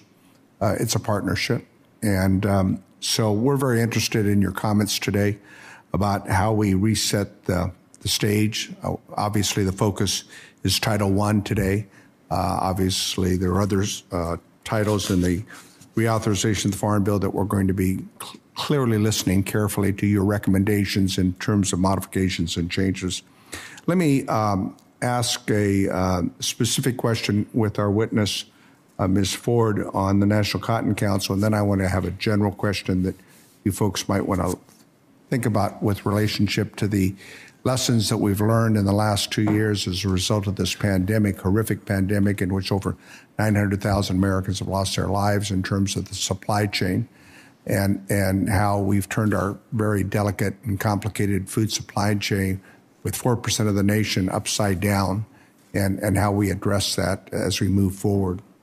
Ms. Ford, when we talk about cotton was added on Title I farm programs, you talked about the ARC, the risk coverage and the price loss programs that have worked for producers of seed cotton as compared to how upland was previously treated in Title I programs. Do you care to elaborate any further? For how it's worked. Well, this year with the prices being higher, I don't think a payment would not kick in, but it has worked in the past, and it's more dependent on price than yield. And we usually use crop insurance for yield protection, but the PLCs work very well in the past for price protection. Well, and that's a good segue. I mean, I have crop insurance, and farming, as we all know, is risky enough given the challenges we face. And as I told a previous president one time, I said, farmers are risk takers, So what lessons do you think we should be focused on? Crop insurance obviously is a vital part of our safety net, but on what we ought to be thinking about in reauthorization next year's Farm Bill? I think we need to be thinking about margins as well with the input costs. I think we've got to look at margins and what the crops are costing us to produce. And the comment that I made with the previous, I said farmers are price takers, not price makers. Now, I've been involved in California for years, leading agricultural state in the nation. You all nod your heads when I say farmers are price takers, not price makers, because you know what that means. But how do we look forward in terms of not just the safety net of the insurance program and how we might improve it, but But what other, I mean, we have the inflationary impacts that we're all dealing with, of course. But, and I'm working very heavily on a bipartisan basis on this supply chain issue that we hope will relieve some of those inflationary pressures. But the fact is American agriculture is challenged. Yeah. Anyone care to opine? I think it's important for us as farmers. We invest in creating demand for our crop, whatever it is. Farmer investment, we have checkoffs that help do that. But you as a governing body, you give us the tools that we need to make us less risky. Our lenders, that a lot of times young, new farmers don't have opportunities, don't have backing or assets. PLC, ARC, those give those lenders some type of assurance that, hey, we can finance this young grower and he could be My profitable, time's less expired, risky. but thank you, Mr. Chairman, and we'll continue this conversation. Thank you. The gentleman from Georgia, Mr. Austin Scott. Thank you, Mr. Chairman. Mr. Edgington, I'm going to come to you in just a second, but I want to go to what Ms. Ford and Ms. Rogers put in their testimony, because I want to talk to you about the letter that the corn growers wrote to a company called Mosaic. Ms. Ford and Ms. Rogers, in your testimonies, and as we've heard today here, you both mentioned increases in the cost of production. Ms. Ford, you referenced that most producers are expecting 25 to 40% increases in inputs due to higher fertilizer and other costs. Fertilizer is the number one issue I hear back home. Ms. Rogers, you note in your annual study on the peanut cost of production from the Center for Rural Prosperity and Innovation at Abraham Baldwin Agricultural College, a significant spike in the cost of production for peanuts, a 22% increase in the cost to produce a ton of peanuts. Now, Mr. Edgington, when we want to get down to the heart of things back home, sometimes we say it's time to shuck the corn. And you wrote a letter to Mosaic. Your association wrote a letter to Mosaic because Mosaic had requested additional tariffs be placed on products that would compete with them. Is that correct? That's correct. We've been in correspondence with Mosaic about their tariff application with the International Trade Commission. That's correct. I want to read you something. This is from this company's annual report to shareholders. And if I'm not mistaken, they control about 80% of some of the markets. Is that correct, inside the United States? They are currently at about that level. On the finished product, yes. A monopoly. Full year revenues up 42%. Stronger pricing more than offset volumes. Gross margin up 200%. Adjusted earnings before income tax, a fiscal year record, up 129%. And I think that what Americans need to realize is the monopolization of the inputs in our food supply to our farmers is what's leading to the majority of the discussion right here, is that the input costs are going up faster than the markets can absorb them. And it's leading to a tremendous amount of food price increases. Now, the department, they requested the tariffs be put in place in February of 2021. Do those record profits sound to you like they would be coming from a company that actually needed protections from competition? Do you mind if I don't answer that part of your question, but I would like to address part of the whole issue? Yes, sir. Because I've been more involved in fertilizer than I thought I would maybe have to be, other than on my farm, in this process. And one of the things we've learned in the process is they do not look at this table as their customer. They are selling to the CHSs and Growmarks of the world. That's their distributing network. And so our pushback on Mosaic or CF Industries on nitrogen fertilizer has been a surprise to them, because we've never pushed back before because of the process and the engagements we've had. Mosaic has had tremendous profits. Now, they have reasons that they tell us as to why they were competing against foreign countries subsidizing their fertilizer, and that's what they did. They represent about 55% of the phosphate rock inside of the United States, but they represent 80% of the DAP that we are applying to our fields. And so when you have that type of control over the majority of the market, there becomes lots of discussion around the profits that they're making. If I may, this control is not limited to fertilizer, though. We're seeing increased monopolization, whether it be seed or any other type of input cost. And then what you see in some cases is like Communist China, where they stepped in and they bought Syngenta. And so I think, Mr. Chairman, we've got a lot of work to do in making sure not only that foreign countries don't own our ag input supply, but that not any individual company inside America controls too much of our ag inputs. And if we could get that right, we'd have significant competition in the input market, and we'd have more fair pricing to our farmers. I'm down to 8 seconds. With that, Mr. Chairman, I'll yield. Thank you. And now the gentlewoman from Ohio, Ms. Brown, is recognized for 5 minutes.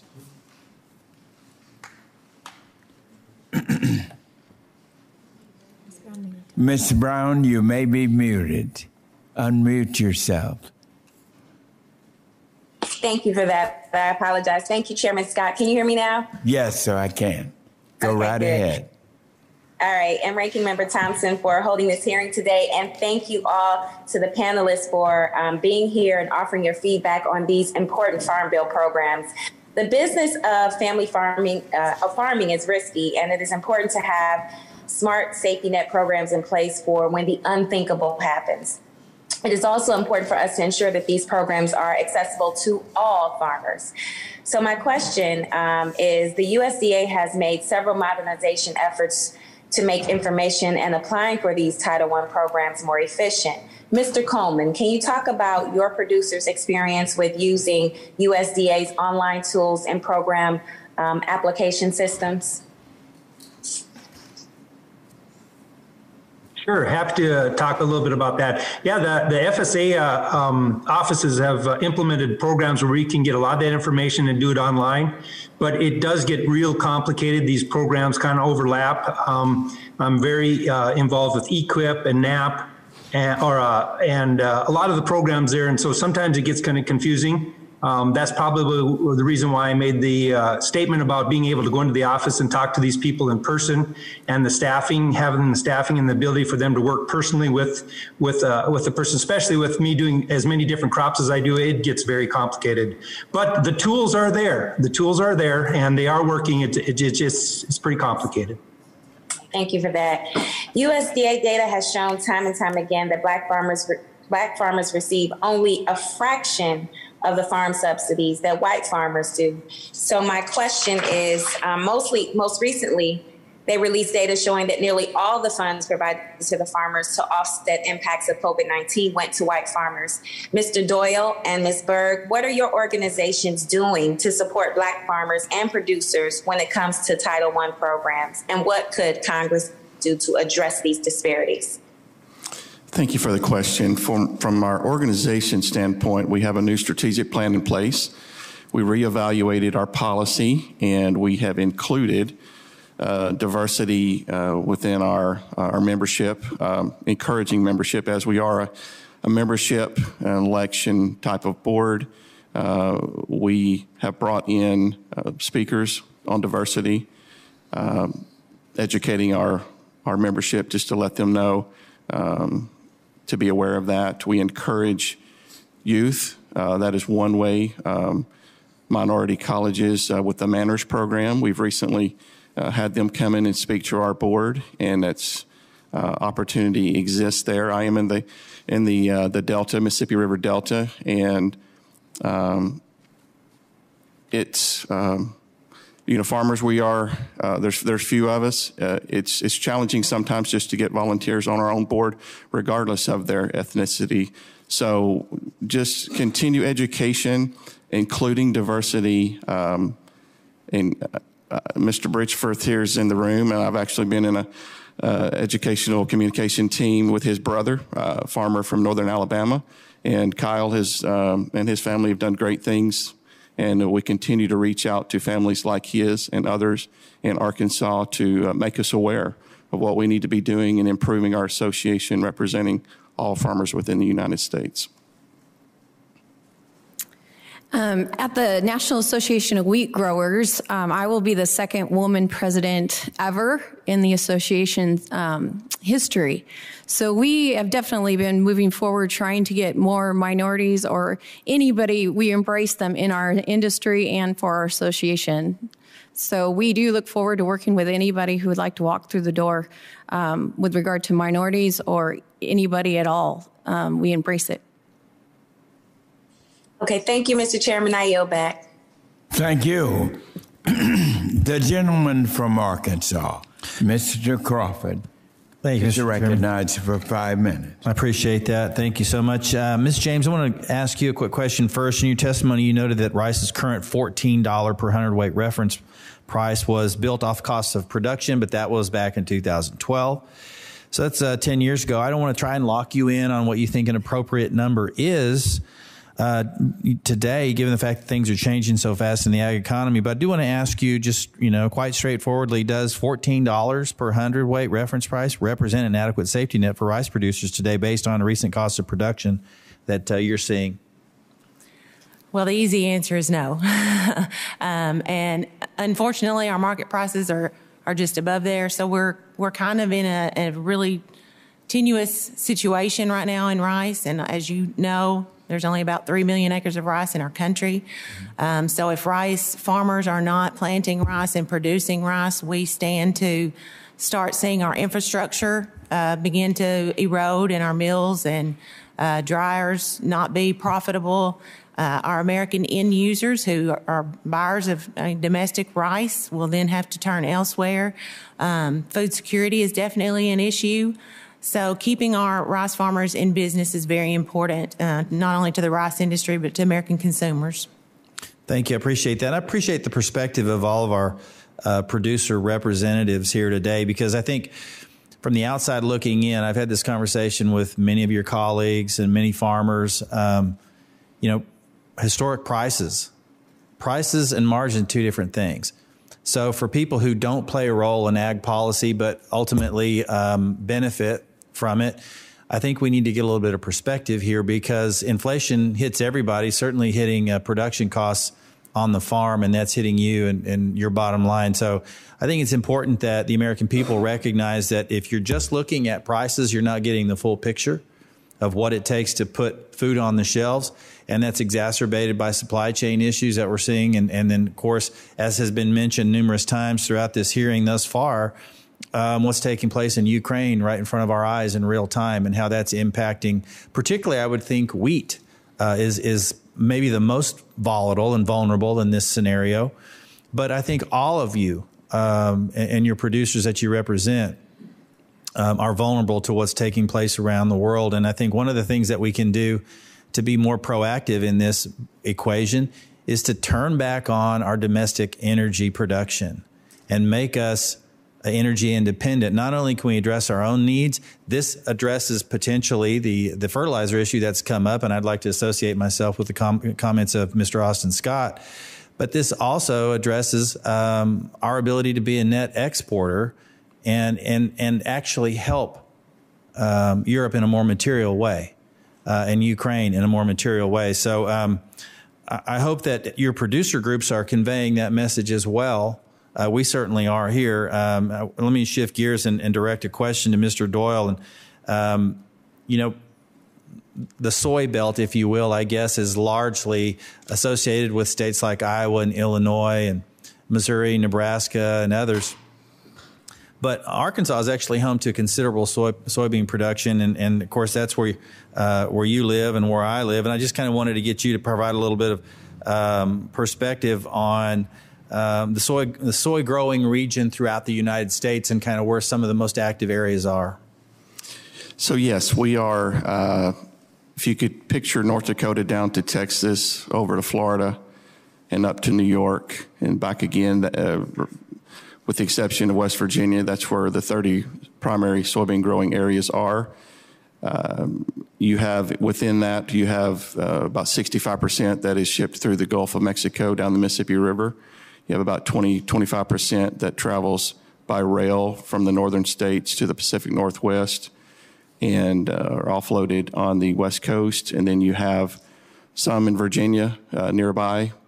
And the St. Lawrence Seaway is now being looked at as an alternative route for shipping due to the container shortage. So it's about 3.1 million acres in Arkansas. I believe we are number 9, and it's interesting. And on the FFA seal, corn is represented there as a universal, and that may be true. And it's to all respect to our corn growers, but I would think soybeans probably are almost universal as well, wouldn't you? So yes, we are. We ship soybeans all over the world. It was primarily a feedstock. Now the oil market is driving the price, and it's a great thing. Excellent. Appreciate you being here. Thank you. Yield back. The gentlewoman from New Hampshire, Ms. Custer, is recognized for 5 minutes. Thank you so much, Mr. Chairman, and thank you so much to our panel. I'm excited to continue these discussions, tracking the implementation of significant bipartisan wins in the 2018 Farm Bill, and also looking for ways to continue to sustain our farmers and foresters as we look ahead to the Farm Bill of 2023. As we look at the commodity title, I did want to note how important dairy production programs are to my district. In 2018, I was proud to work with colleagues on both sides of the aisle to retool what is now the Dairy Margin Coverage Program. Dairy farmers had long been struggling with high feed costs and low milk prices that threaten the profit margins and survival of the many small family-run dairy farms in my district and across New England. That's especially true in our region, where uniquely high transport costs for feeds were not factored into the margin coverage program at that time. The DMC program has made a tremendous difference in assuring farmers they can access reliable margin coverage and choose between options to ensure that they are securing the best coverage to fit their needs. Despite this win, New England dairies continue to face significant challenges to their long-term viability. Producers are still struggling with the dramatic shift in the cheese market that have thrown off the federal milk marketing orders and undermined the price of other dairy products. Once again, the New England region is uniquely strained by this situation. And as the USDA continues to work on administrative upgrades to the DMC program, small New England dairies remain under pressure to compete against large-scale dairy operations in other parts of the country. I believe there's much more we can do in the next Farm Bill to shore up our family dairy operations, and I hope future hearings in the commodity space will cover this topic. But to shift gears, I'm also interested in ensuring that all our producers, particularly small operations and limited time and resources, can easily access USDA online tools and program applications. USDA grant and loan programs and insurance and price support programs are absolutely critical. But we in Congress need to enact policy that ensures that all producers have a realistically fair chance to participate. Mr. Doyle, you briefly touched upon this point in your testimony. Could you talk about your producer's experience using USDA online tools and application systems, and what other steps would you urge Congress to take in the Farm Bill to ensure that small producers have as much easy access as possible? So thank you. I guess COVID really put a lot of us back in our homes, in our computers. That's where we work best from. Anything that we can do over the internet through the website on a calculator or sign up for a program without having to go to town to an office with the restrictions in place, I think that's going to make us more efficient. We also are concerned about cybersecurity. We know anytime we put our information over the web that it is susceptible. So we want to make sure that all of the information is protected. but streamlining applications or and data insertion, I think that is a great thing. Modernization of the system.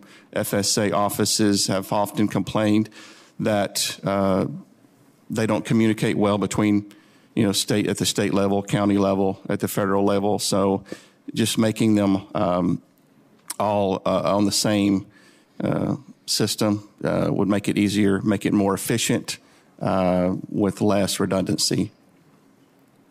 Great, thank you. I have a little bit of time left. If any of the other witnesses have any comment on the online applications and tools?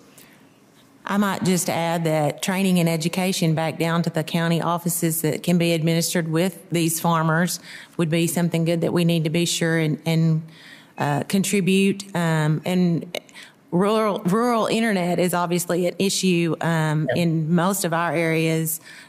So access is very important, and having all of that in place, it takes time and training also. So that would just be what I might add to the conversation.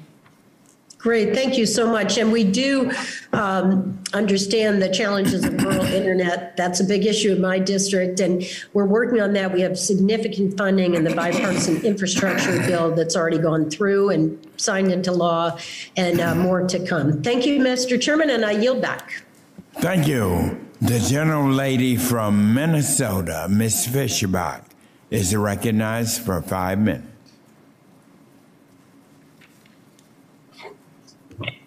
Well, thank you very much, Mr. Chair. Usually I don't get to go this quickly, so I'm very happy today. But, I just wanted to ask Mr. Johansson, you mentioned in your testimony the foreign market distortions as they relate to sugar production around the world. And as you know, I have large sugar production in my district. And when I talk to critics of the sugar program, they seem to fail to realize that weakening the program will put producers in my district and across the country at a competitive disadvantage around the world simply because of the government distortions. And would the sugar program be needed if it weren't for these government distortions around the world? Congressman Fischerbach, that's a great question. Thanks so much for asking it. And yes, I had a opportunity just to get up to your district and see some sugar beet farms this past summer. Of course, they were, under a lot of duress from the drought that was happening up there. I think it underscores the importance of the sugar program. As you mentioned, there is a great deal of foreign market subsidization of their sugar sectors. Unfortunately, that often results in overproduction in those countries, and that surplus sugar is then just dumped on the world market, driving down those prices. So, our producers are extremely efficient here in the United States. We produce, nearly 70% of the sugar domestically that we consume here, and we do that while meeting very high labor and environmental standards. It's just not the case that other foreign countries are doing the same in all cases, and certainly on a level playing field. And I know some of your colleagues have, and you have supported legislation that effectively says if other countries are willing to discontinue their oversubsidization of their sugar sectors, that we would also take a look at our programs. So with that, I would just say, yeah, our producers, both from the cane side and the beet side, are extremely efficient. But as I pointed out in my testimony, our program effectively is administered at zero cost, but we just can't compete with foreign governments subsidizing their producers to such a degree that's going on. We just saw a recent case come out of the WTO, noting the extreme support that India is providing its sugar sector, and we've seen the results of that with all that sugar effectively dumped on the world market. Thanks a lot. Well, and thank you. And just building on that, you mentioned you were able to come to my district and see some of the disasters that they were facing, that the beef farmers were facing last year. And, you were the chief economist at the USDA when the WIP Plus program was put together. that rescued growers in my state as well as other states when natural disasters threatened to drive many out of business. Can you explain, maybe just expand a little bit and talk a little bit about the WIP Plus, why it is so essential for our growers and how the producers took care of the consumers then?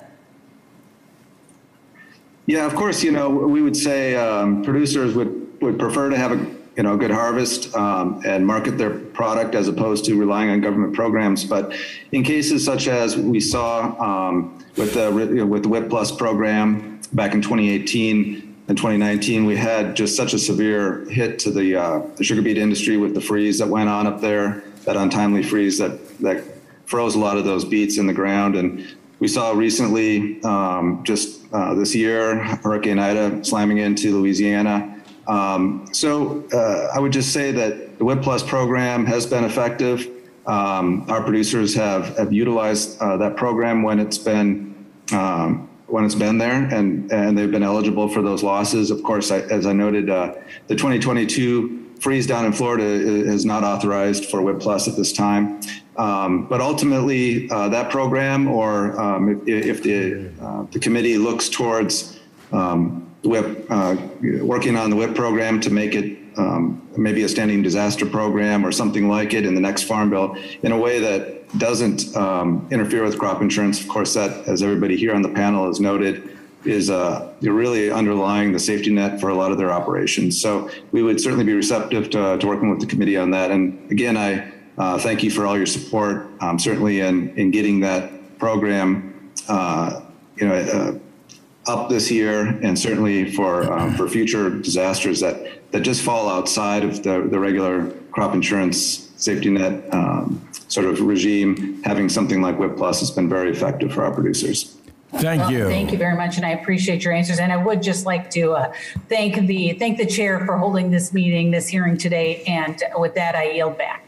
Thank you. And now the gentleman from Illinois, Mr. Rush, is recognized for 5 minutes. Mr. Rush. Thank you, Mr. Chairman. Yes. For this extraordinary hearing, and I want to thank all the witnesses for their participation. Mr. Chairman, I've spoken before in this committee about how my grandfather, who was a farmer in Southwest Georgia, and indeed I was born on his farm.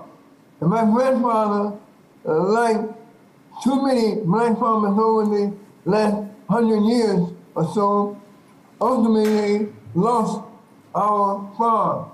And I'm concerned that not much has changed, Mr. Chairman, for black farmers over the last decade. According to a review of USDA data, nearly all of the funds provided to farmers to offset the current impacts of the pandemic COVID-19 went to white farmers. To any of these extraordinary witnesses, what policies will you recommend to the committee to rectify both the historic and also the current discrimination that is too often faced by farmers of color, and specifically, will you include increased transparency of those very subsidies that are so vital to America's farmers and to black farmers in your recommendation? Any witness? Mr. Rush is asking any witness to respond to the discrepancy in the receiving of financial assistance for our black farmers. Would any of you care to respond to that?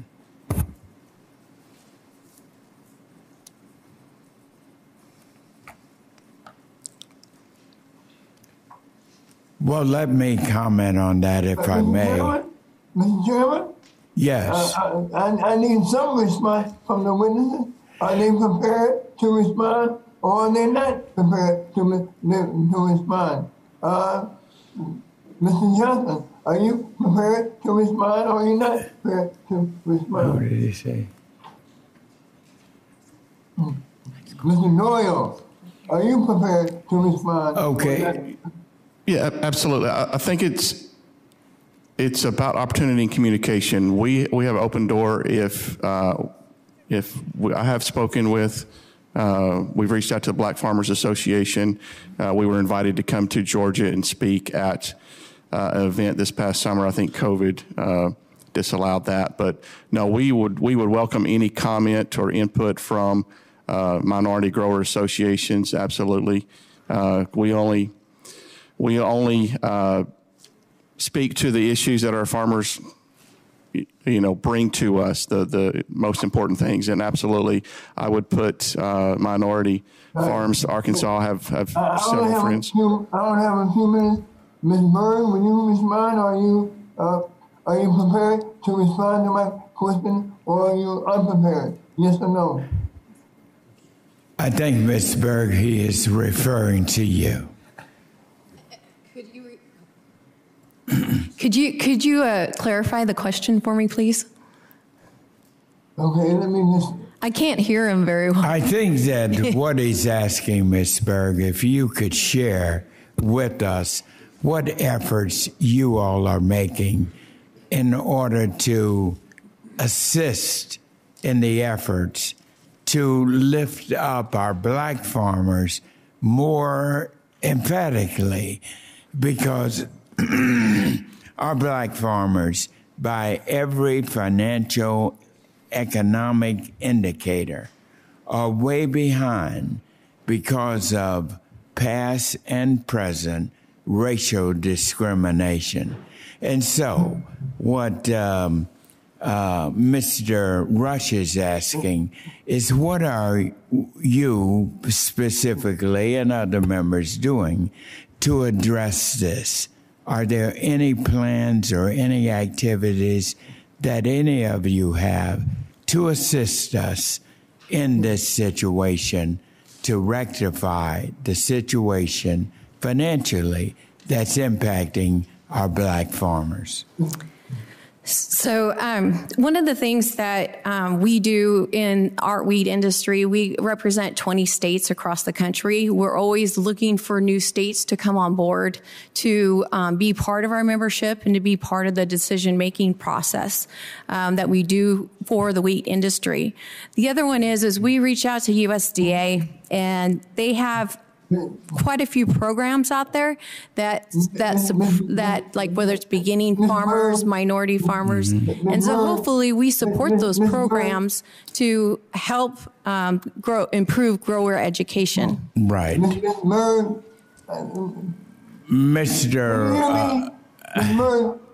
Being black is not a state, all right? So this is not a state-by-state issue. Being black is not a state. It's a condition. It's a reality.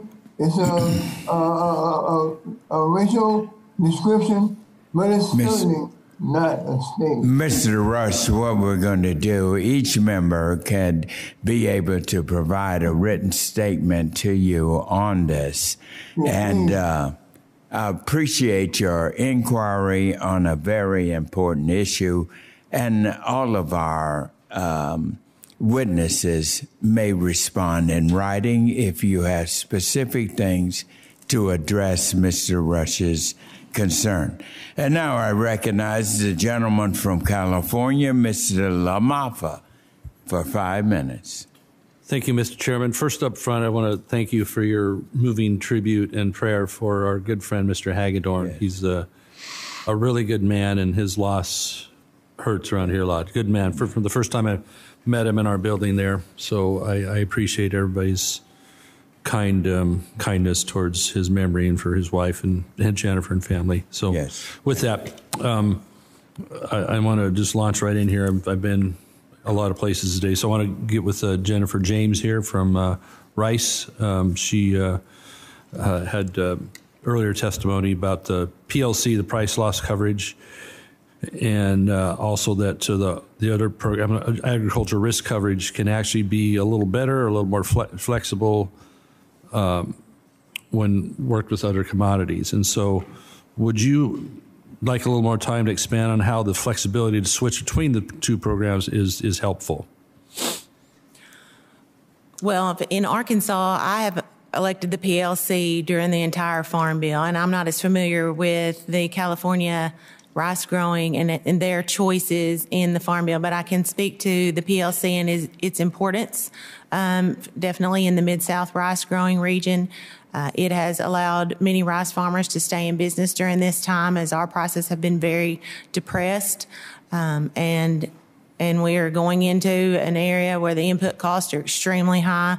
My friends in California are probably experiencing some of the highest in the rice industry at this time. So we really cannot stress enough that the safety net and these reference prices, this is our safety net. The crop insurance program is important to us in certain instances, but the safety net, the PLC program is vital. So as we are seeing incredibly higher input costs, I mean, it looks like fertilizer for my co-op at home is up at least 80%, and we tried to get our fuel tanks topped off at the tune of at least 50% more in cost from a year ago. So what you're saying is increasing the reference price is going to be extremely helpful towards getting through this next phase for rice, and I imagine the other commodities too, right? Yes, sir, that would be correct. And we're working to try and figure out the data behind all of that. Okay, so is that something that'll be pretty forthcoming here, the data on that, so it can be implemented in our discussions? I'm sure the rice industry will be working on that going forward, yes. Okay, thank you. Jacqueline Ford with Cotton. An issue for rising input costs affecting cotton as well is that's, I guess, across the whole range, somewhere reaching 25 to 40% when you blend fertilizer and fuel and other inputs in there in cotton as well. And maybe that's low. You can correct me on that too. What do you think this Ag Committee can be thinking about and incorporating into these Farm Bill discussions in just input costs, and what kind of reality we're going to have in the Farm Bill to better reflect going forward the issues we face? I think just taking margins into consideration. Increased reference prices is good, but also with the increase, we just never know what war and what, the COVID pandemic brought our input costs up. So I think considering margins when you're making those decisions for us.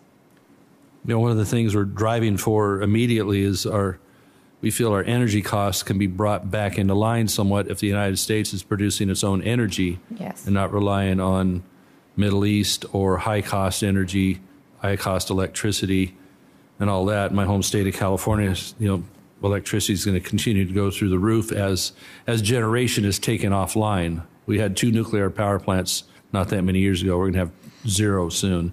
Hydroelectric dams are under threat of being taken out. I'm not sure where these input costs on energy are going to be able to come into line with that kind of policy. So I appreciate that. Now, Nicole Berg from Wheat Growers, and I think this isn't just applying to wheat payments as well, but in your experience, it sounds like it's taken a year and a half after a crop is harvested for wheat payments to make it to the grower. So that lag can be obviously really tough for cash flow and for making payments, and even farmers on the edge might see that they might be going out of business waiting for that payment. Please what do you say about that to fix it?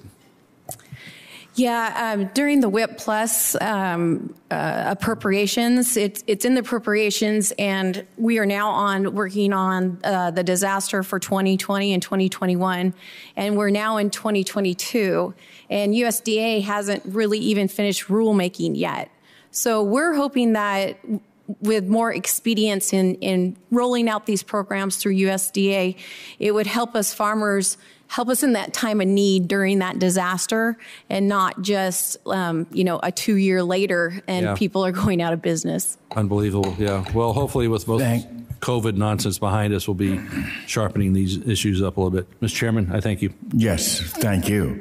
The gentlewoman from Illinois, Ms. Bustos, who is chair of the Subcommittee on General Farm Commodities and Risk Management, is recognized now for 5 minutes. Thank you very much, Mr. Chair. Let me jump right into this. The 2018 Farm Bill requires the use of crop insurance yield data as the first source of data in the ARC program. So my questions are to Mr. Doyle and to Mr. Edgington. And if there's anybody else who wants to chime in, please feel free. But for the two of you specifically, has the use of crop insurance yield data improved how ARC has functioned? Mr. Doyle, we can start with you. Yes, absolutely. I think it has. It's more accurate data. I believe averages, as you know, farms yields from high to low across soil types and fertility levels. So that crop insurance tied back to an FSA number is definitely more accurate, in my opinion. Thank you, Mr. Doyle. Mr. Edgington, if you can answer. Yeah, I totally agree with Mr. Doyle, and you know we've made a lot of strides on the crop insurance world, talking to the Farm Service Agency offices and how this all works for the farmers as they produce yields and provide the information to the various resources that need it. And so we are definitely making strides. I think it's an area that we can continue to improve, though, because technology is helping us in that area in a lot of ways. Okay, very good. Anybody else want to chime in on that question? All right, if not, let me move on to my next question. And again, this will be for Mr. Doyle and Mr. Edgington, for starters anyway. The USDA has undertaken efforts to streamline the acreage reporting process for producers who participate in the Title I commodity programs and in federal crop insurance. Has this streamlining initiative worked, and has the reporting process been simplified for producers? Mr. Doyle, you first, please. So, you know, I think COVID has put us in a challenging year for the last couple of years. So we haven't had a lot of face-to-face conversations in the FSA office. Anything that makes reporting easier, more accurate, less redundancy, I think will help us enter the programs that we so need to more efficiently and effectively. So I would say the verdict's still out for us, but I applaud the improvements to reporting. Yeah, and you know, I agree with him on that. And you know, one of the areas that I think we've been challenged on, and COVID's been trying to maybe show us some things to work on, is the age grouping that we have with farmers and how they're comfortable in reporting. There's a generation just a little bit older than Brad and I that are, I mean, there's days I'm not very comfortable with the computer, but I certainly do better than the generation that's thinking about retiring. And so they're struggling, whether it's with their crop insurance agent or with the FSA office, and them not being able to go into the offices has been a real hindrance. They've worked their way through it. Our offices, at least in my area, have been very flexible in trying to help people. You know, whether we've done things online or other ways, but we're making strides. And we love technology. Right up until we got to use it to give reports, it seems like. And so we'll get there, and we're getting better, but I think there's always room for a little bit of improvement. Okay. I'm going to try to squeeze in one more question, and this will be for the panel, so whoever wants to jump in. It's a broad question. I know the perspectives on ARC and PLC over the past couple of years have varied depending on the commodity. So as this committee continues our oversight work and looks ahead to the next Farm Bill, what are the metrics that we all should use when we evaluate the effectiveness of our existing programs? And maybe we'll have one of the other people start first, and then anybody else who'd like to chime in. I think we definitely need to address reference price because it's been mentioned several times here, but it's also important to remember that we don't want reference price to dictate the planted acres. We want to use it as the safety net, but we don't want it to drive or change our decisions from year to year. We want to use it as a tool. Thank you. Yeah, that's a great question, Congresswoman Bustos. I would say, at least from the sugar perspective, certainly looking at loan rates and how closely aligned they are with our cost of production would be another metric to look at. Thank you.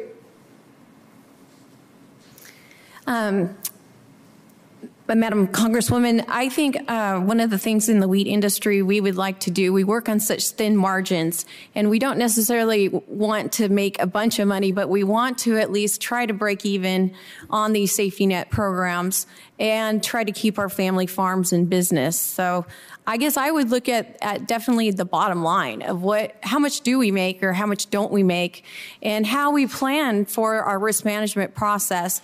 In my area, we have 6 inches of rainfall a year. Last year, I didn't harvest a third of my farm. And so I had to utilize the safety net of crop insurance, and it was there. And I'd have to say it's kept the family farm in business. Thank you. The gentleman from Indiana, Mr. Baird, is recognized for 5 minutes. Thank you, Mr. Chairman. And I too would like to start off by expressing my loss for my friend, Mr. Hagedorn from Minnesota. You know, his insight and his wisdom really contributed to this committee and his home state of Minnesota. So I just want you to know I do miss him. Aside from that, Mr. Chairman and Ranking Member, I really appreciate having this hearing. I appreciate us getting started on the Farm Bill, and I appreciate all the witnesses sharing your insight with us here today. So the one thing I want to start off with is, and maybe all of you can respond to this, but Mr. Doyle, you know, I keep hearing in my area, Indiana, that they feel the safety nets almost have to fall too low before they actually kick in and really give any kind of a safety net. And so as we look at the ARC and the PLC and otherwise relatively successful programs, I think, do you feel that the reference prices have adequately kept up with the market trends and the input costs and your overall break-even cost for production? And if not, how do you feel we as a committee should look at those reference prices, and how should they be evaluated? Thank you for the question. I think Purdue University has a break-even cost of around $11.07 for soybeans per bushel, and the current reference price is $8.40. Has been mentioned here several times today about the input costs. We as farmers make most of our decisions the fall prior to planting. We make a budget as we need to, but a lot has changed since then. So our profitability is at risk now. And raising that reference price to a certain level, absolutely, we need to do that. What that level is, I believe we're not ready to quite agree on yet. We have a lot of economists and experts who will work on that, and we would be glad to present that at a later date. Super. I really appreciate you mentioning my alma mater, too, that Purdue. American Soybean Association was founded 101 years ago on the Fouts Farm in Indiana. Super. Thank you. Anyone else care to comment about the reference prices? So, you know, the corn growers are just kind of getting started in their whole process. And we're really grassroots. I mean, we start down at the county level and it goes to state. And next week at Commodity Classic, there'll be a lot of discussion around a lot of this. But we've also done surveys and questions because there are regional differences even with corn production. So, yep. You know, it's an area that is still under study for us because you ask a really tough question of what should the price be.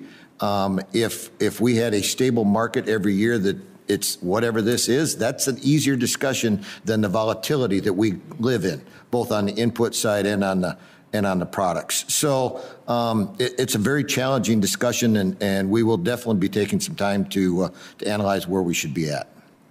I appreciate that very much. I've got 1 minute and 51 seconds, so I have 3 more. If any one of you 3 want to comment, I'd appreciate it. I'd be happy to chime in. For the rice industry, I think I've mentioned it several times that the reference price is not working for us. And I know we're looking forward, but currently the 21 PLC is going to be about 1/3 of the 2020. And for the 22 crop we're about to plant, it appears we will have no PLC, but the market is just slightly above there. So we're in a very tenuous area trying to make those planning decisions going forward. And so it's very important to the rice industry. Thank you. We got 1 minute and 8 seconds. On behalf of the cotton industry, I can tell you that we're very similar to Mr. Edgington. We have people meeting regionally, and because cotton is huge too, and cotton in Texas is different than cotton in Georgia, and cotton in California is different than cotton in Georgia. So we're listening to all of our different sectors and getting everybody's input, and all of that. Probably it'll be the end of the year probably before we have all of those ideas and interest organizations combined to get our recommendations. Thank you. Any others? No, that you. Congressman, we're also both from the cane side and the beet side. We're also looking towards talking to all of our members and finding out what are the most salient recommendations to provide to the committee. So we're also in the same process at this point in time, but certainly everybody, as is mentioned today, and certainly as you've highlighted, are watching these cost of productions and inflationary trends towards our input costs with a great deal of concern. Thank you. The gentlewoman from Washington, Ms. Fryer, is recognized for 5 minutes. Thank you, Mr. Chairman, and welcome to all of our witnesses. First, I want to thank Ms. Berg for testifying today from my home state of Washington. It is wonderful to see you again, and I so appreciate your sharing your expertise with all of us. I was going to focus on the wheat industry today, and so I have a couple questions for you. Let me just set the stage by saying that Washington state produces close to half of the nation's soft white wheat, which is very special. And approximately 90% of that is exported. In your testimony, you noted that the wheat market has been like a roller coaster lately over the last few years, with severe weather events, trade disagreements, the pandemic, supply chain issues disrupting normal operations, even having China decide that they're going to grow their own wheat and not have any imports some years. I've been hearing from growers in my district about the challenges of getting their crops overseas due to supply chain disruptions, mostly caused by exploitative practices of foreign-owned shipping companies, and that mainly affects hay and wheat. In recent months, I've been hearing the opposite side of this about supply chain disruptions in the other direction, raising the cost of inputs as a result of the similar processes. So, Ms. Berg, I just thought I would ask in a general sense, in light of the ongoing drought in the Pacific Northwest, higher input costs, the supply chain issues, I wanted to just ask generally how Title I Farm Bill programs are working. And if they're not working well, what are you hearing most from the farmers in your area? Well, thank you, Congresswoman, and I want to thank you for all your hard work with regard to containers and shipping issues, because I know you've been a champion for our state working these issues for us farmers. I guess what I'm hearing in the state is with regard to USDA programs is we are definitely in a change of staffing at USDA with regard to people are retiring. We have new people coming on board. And so with these retirements, I think that there needs to be definitely training for quality assurances in administering these programs. And then I do look forward to the day we can go back into the offices and actually meet with folks. Over the online work, it has worked. Some farmers are grumbling because there were farmers. We don't want to be behind a computer. We want to go into the office and have somebody help facilitate us signing up for programs. And so that's kind of what I hear on the countryside. You addressed my volatility issue that the wheat industry has. I think it needs to be brought out that a third of the wheat production in the whole world comes from Ukraine and Russia. So we look like we're going to have definite volatility. Last week we were up limit and then we're down limit. So I definitely see this as a huge volatility issue for our industry with regard to price. Thank you for commenting on both of those issues. First, I will tell you that it feels like we're really close to being able to do things in person. We're here in this committee room, not in masks, in this hopefully long period of being able to feel safe. And we feel that same angst. None of us like to be behind computers all the time. I was going to ask, since you touched on Ukraine and Russia, you are looking at this as uncertainty and volatility. Is there any benefit for exporters from the United States to be able to help alleviate and fill these gaps, alleviate hunger around the world? I hope there is. I hope this becomes an opportunity for American farmers and American wheat farmers with regard to a little bit of disruption with regard to supply and demand kind of concepts as we move forward. But the wheat industry also, we don't want to see people in war. Right. And so we don't necessarily want them to have a hardship either for their country and their region. And this would be specifically filling temporary gaps. So thank you. And thank you for those comments. We agree.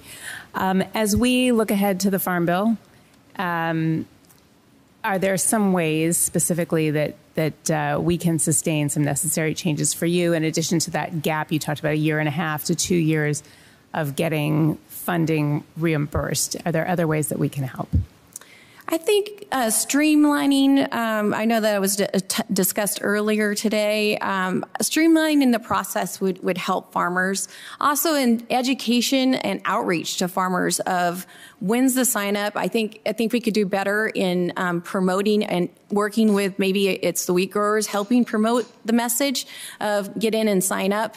I think that would be an important. The witness could continue with a written response to her.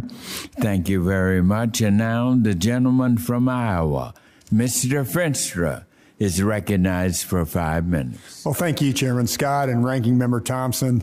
You know, my district is the top ethanol producing district in the entire nation.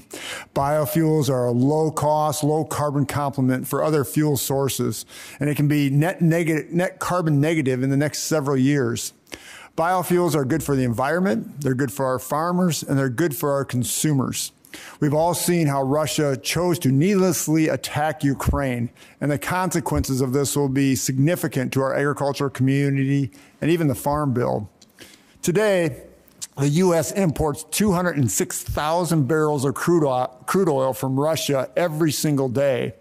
This must stop.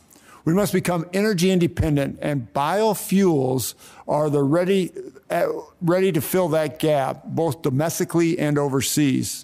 Mr. Eddington, thank you for being here from our great state of Iowa. It's a great pleasure to see you. I appreciate your testimony. You mentioned in your written remarks that 5.3 billion bushels of corn was used for ethanol in 2021, and there is more capacity to increase fuel production beyond that. To what extent can the ethanol energy increase energy independence, and how can the Farm Bill partner with the industry's goal to provide this opportunity where we can be energy independent through biofuels? Representative Feenstra, thank you for that question. You know, ethanol is a fantastic product, and it does two things. It provides energy and it cleans the environment. Greenhouse gas reductions are, you know, the latest studies are coming out over 50% reduction compared to traditional fuels, and we just keep getting better. And so it kind of covers two things. Energy independence, we immediately have more of ethanol that's available, sitting in tanks that could go into cars and vehicles today and tomorrow. You know, E15, we lost that on our year-round basis on what is a very interesting wording situation. We could get that back, at least on a temporary basis. That would definitely put more fuel into the supply that's domestic. It's here already. We, along with our friends, you know, on the diesel side of renewables, have a great product, and we have more capacity. More plants are being built. Plants are able to expand. And we currently use, a little over 5 billion bushels of corn for ethanol production, but we're putting up almost 1.5 billion back into the livestock feed as actually a higher quality product. So it's really a great situation that we've got with corn and the ability with ethanol to simply help let the United States be more energy independent on its own. Yeah, I agree 100%. Mr. Doyle, sort of the same question with biodiesel, right? I mean, we have this great opportunity, and do you see anything that we need to look at to be proactive in the Farm Bill to address this and that we can be energy independent? So soybean oil, as you mentioned, biofuel, actually 66% reduction in greenhouse gases. What once was a byproduct is now driving the price of soybeans. So any support to our refineries within the U.S. to encourage any kind of tax credits would be very beneficial. Yeah, I agree. I mean, I just think this is something the Farm Bill needs to look at to get us not reliant on the 206,000 gallons or 206,000 barrels a day of Russian oil. Got another question. I used to be a crop agent, and I know I had a lot of anxiety when the last Farm Bill came around when it came to crop insurance. It seemed like it worked out okay. I know there's a lot of bumps in the road yet. Mr. Ennington and Mr. Doyle, what do you see as we move forward? We talked about a lot of the protections that are out there already, but do you see any nuances that we need to change to make that insurance better, that crop insurance better, to make it easier for the farmer, whether that be at the FSA office or in generals, the policies that are currently out there? So, one of the things I think that we've got the opportunity is simply to expand what we can work with under the side of crop insurance. And that's what the PACE program is about that has come out. And it's all about supplemental nitrogen or side dress nitrogen, which is kind of a two-win situation because you're be more efficient with your nitrogen as you apply it. The challenge you have, and I do this 100% on our farm, we split apply all of our nitrogen, is if the month of June in Iowa is really, really wet, you could be caught short. And corn is very nitrogen dependent. And so the idea of the insurance, and it's being rolled out in 11 states, test counties, is that if a weather event causes economic harm because you couldn't finish nitrogen, this could be covered through that. So that's one of the pieces. Yep. And I assume the same for soybeans. And yes, 90% coverage for soybeans. Yep, very important. Yep. Sounds good. Thank you so much. And I yield back. Thank you. Thank you. The gentleman from Georgia, Mr. Bishop, is recognized for 5 minutes. Thank you very much, Mr. Chairman and Mr. Ranking Member, for holding this hearing. And thank you to our witnesses for attending. And let me offer my apologies to Ms. Rogers for the technical difficulties in my introduction. But I certainly want to welcome you and Ms. Ford to this committee. Ms. Rogers, in your testimony, you mentioned that there are a number of growers in specific regions that have produced peanuts for years but don't have access to the PLC program because of a lack of base acres. We know that base acres will help young and beginning farmers of covered crop commodities. How important is base acre enrollment to the industry, particularly to young and beginning farmers? And how can our committee be helpful in addressing this issue? And what are your thoughts on a voluntary update of base acres? We're looking into that matter. Definitely, we have a number of growers that would benefit from an update of base acres, but there's some other options as well. And we are economists looking into that, looking into the different options and the cost of those options and the ways that we can help those growers, but not be detrimental to the growers, because this affects all growers and lots of commodities and lots of the U.S., as you know. So we are hoping that in the future we can work with the committee to come up with a solution to address this base issue. Thank you. Mr. LaMarfa touched on this issue, but one of my priorities on the committee is appropriate is explore options for a permanent solution to disaster relief.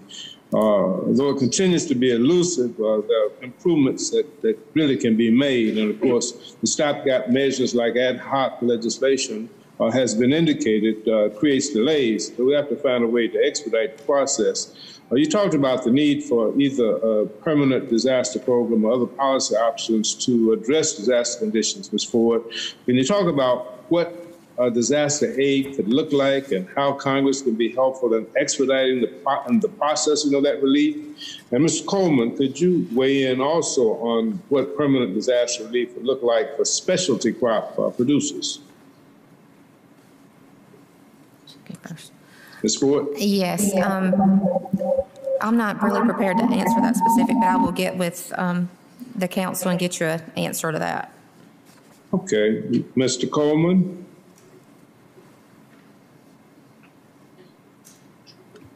I'm not really prepared either. The one thing that I will say about the crop insurance is what we're finding with these specialty crops is our proven yields. If you have a real marginal year, the assistance or the packages from the FSA and the crop insurance don't match up, and you end up with no insurance at all.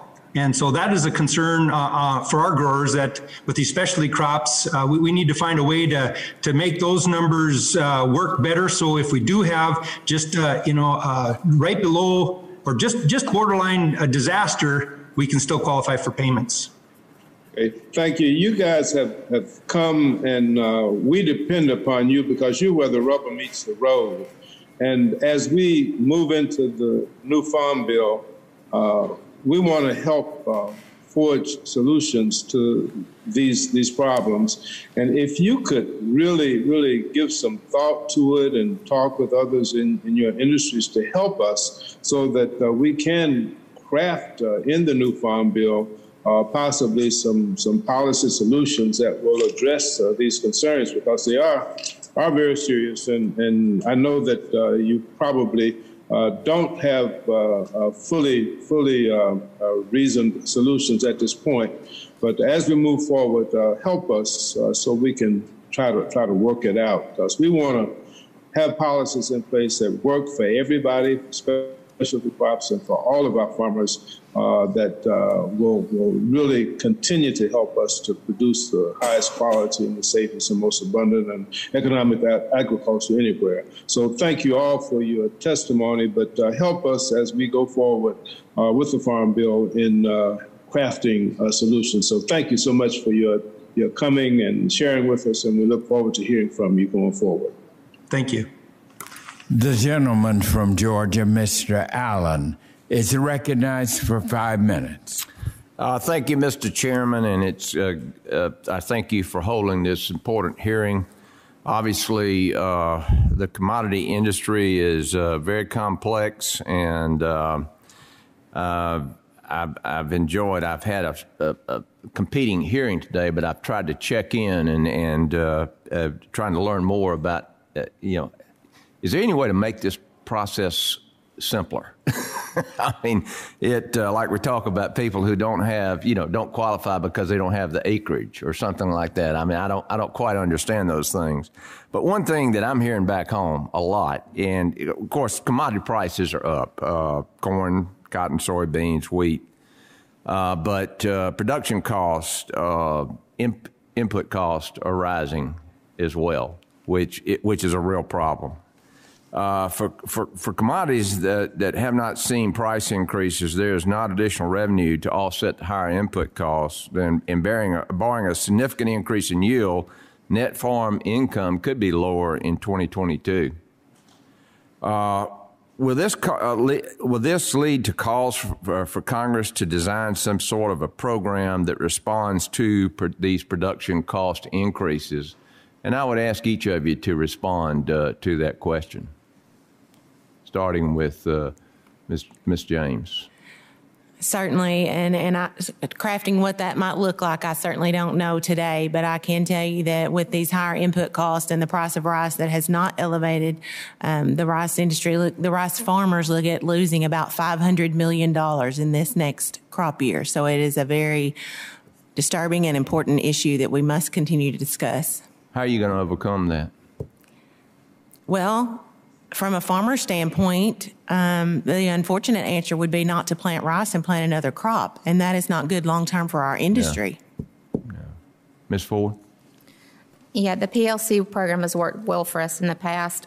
This year, people are going to be utilizing stacks more, but we are concerned with input costs rising, and even with cotton at over $1 today, we're at a break-even point, which is really sad because normally we're really, really excited about $1 cotton. So input costs now, fertilizer is 120% from what it was last year. Some chemicals are double, fuel's up 40%. So our input costs are up significantly, and so definitely need to reevaluate the reference price and what we need to do. You know, as I said earlier, that's a tough question. You know, you do these farm bills about every 5 years, and you try to look at averages and lengths, and have we moved into a different price parameter on input costs? You know, long term. That's really tough to forecast like that, and we've got to use the USDA and other economists to help us with that. And we're going to be looking into all of that as we think about this. It's probably against the nature of most farmers to want to say that they're going to use you know, some USDA program to help them out every single year. That's not their style. Most of the time, it's leave me alone. Let me produce what I'm doing and leave me alone. So that always comes into the discussions we have, but we're a ways away from having that decision. Well, see, yeah, we want to leave you alone, but the problem is this war on fossil fuel has caused the input prices to do this. And this administration's war on fossil fuel is the problem, and that is an event outside of your control. And that's why I asked this question. Yes, Ms. Thank you, Mr. Congressman.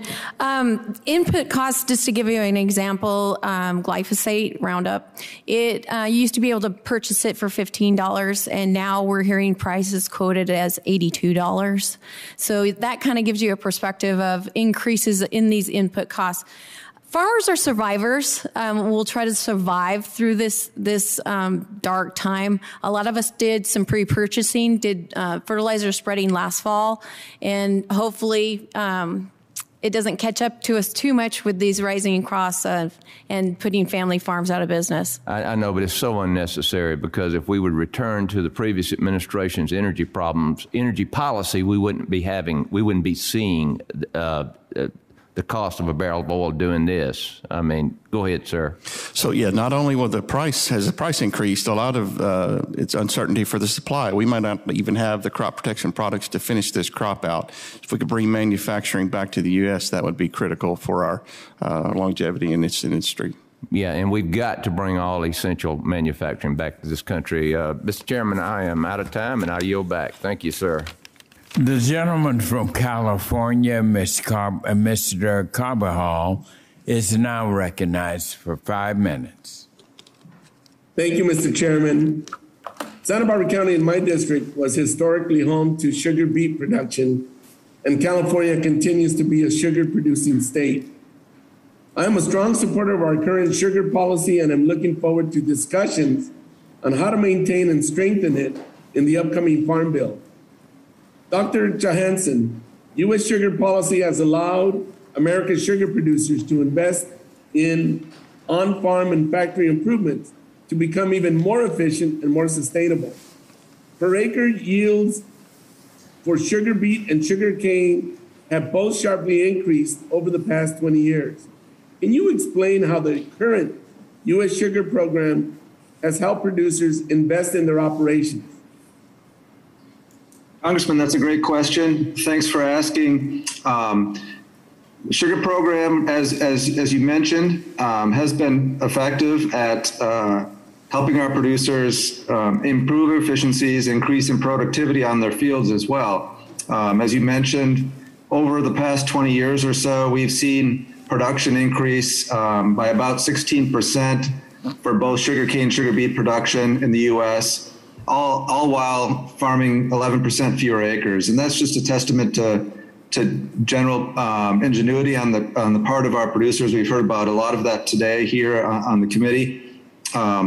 the American farmer is the most productive and most efficient at responding to challenges, and we're seeing that play out on our sugar beet and sugar cane farms across the country. The current policy, as I mentioned earlier, is extremely important, even though it comes at no cost to the taxpayer. It's operated at zero cost for the last 17 of the last 18 years, and of course forecast to cost $0 going forward for the next 10 years by USDA. It's extremely important because of the issue that we see in the global sugar market being so distorted by foreign country oversubsidization of their sectors and the dumping of that sugar on the global market, which drives down costs, the price of the global sugar prices to below the cost of producing that sugar. And of course,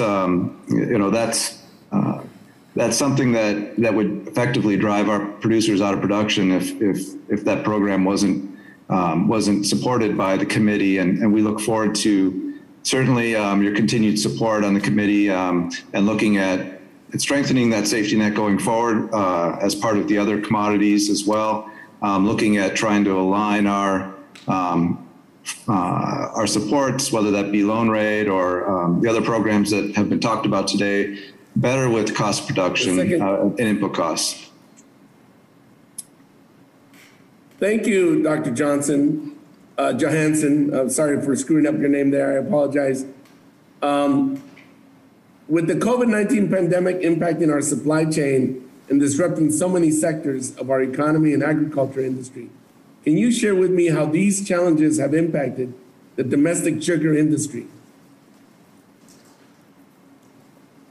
That's another great question. Thanks for asking. Of course, COVID-19, the pandemic, has affected all producers and all their markets, both here in the United States and certainly we've seen abroad. And of course, the conflict that we're seeing between Russia and Ukraine is obviously going to be putting a lot of energy markets, fertilizer markets, and commodity markets in turmoil.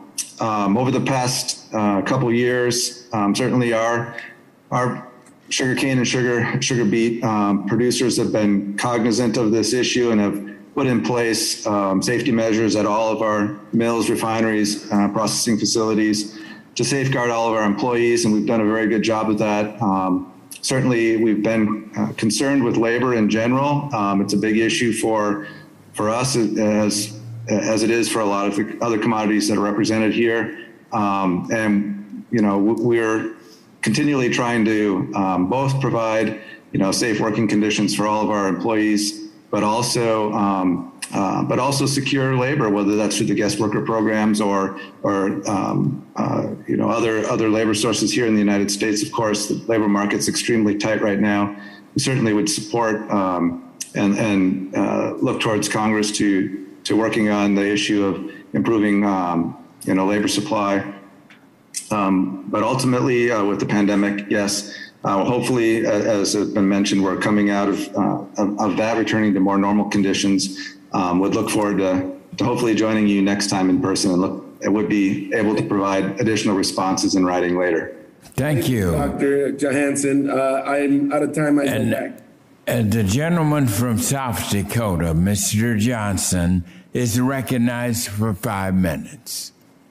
Thank you, Mr. Chairman. I want to dive a little deeper into the line of questioning that Mr. Bishop had. And I know as we talk about ad hoc disaster relief or maybe moving toward a more permanent program, we think about the interplay with crop insurance. That's obviously most clear.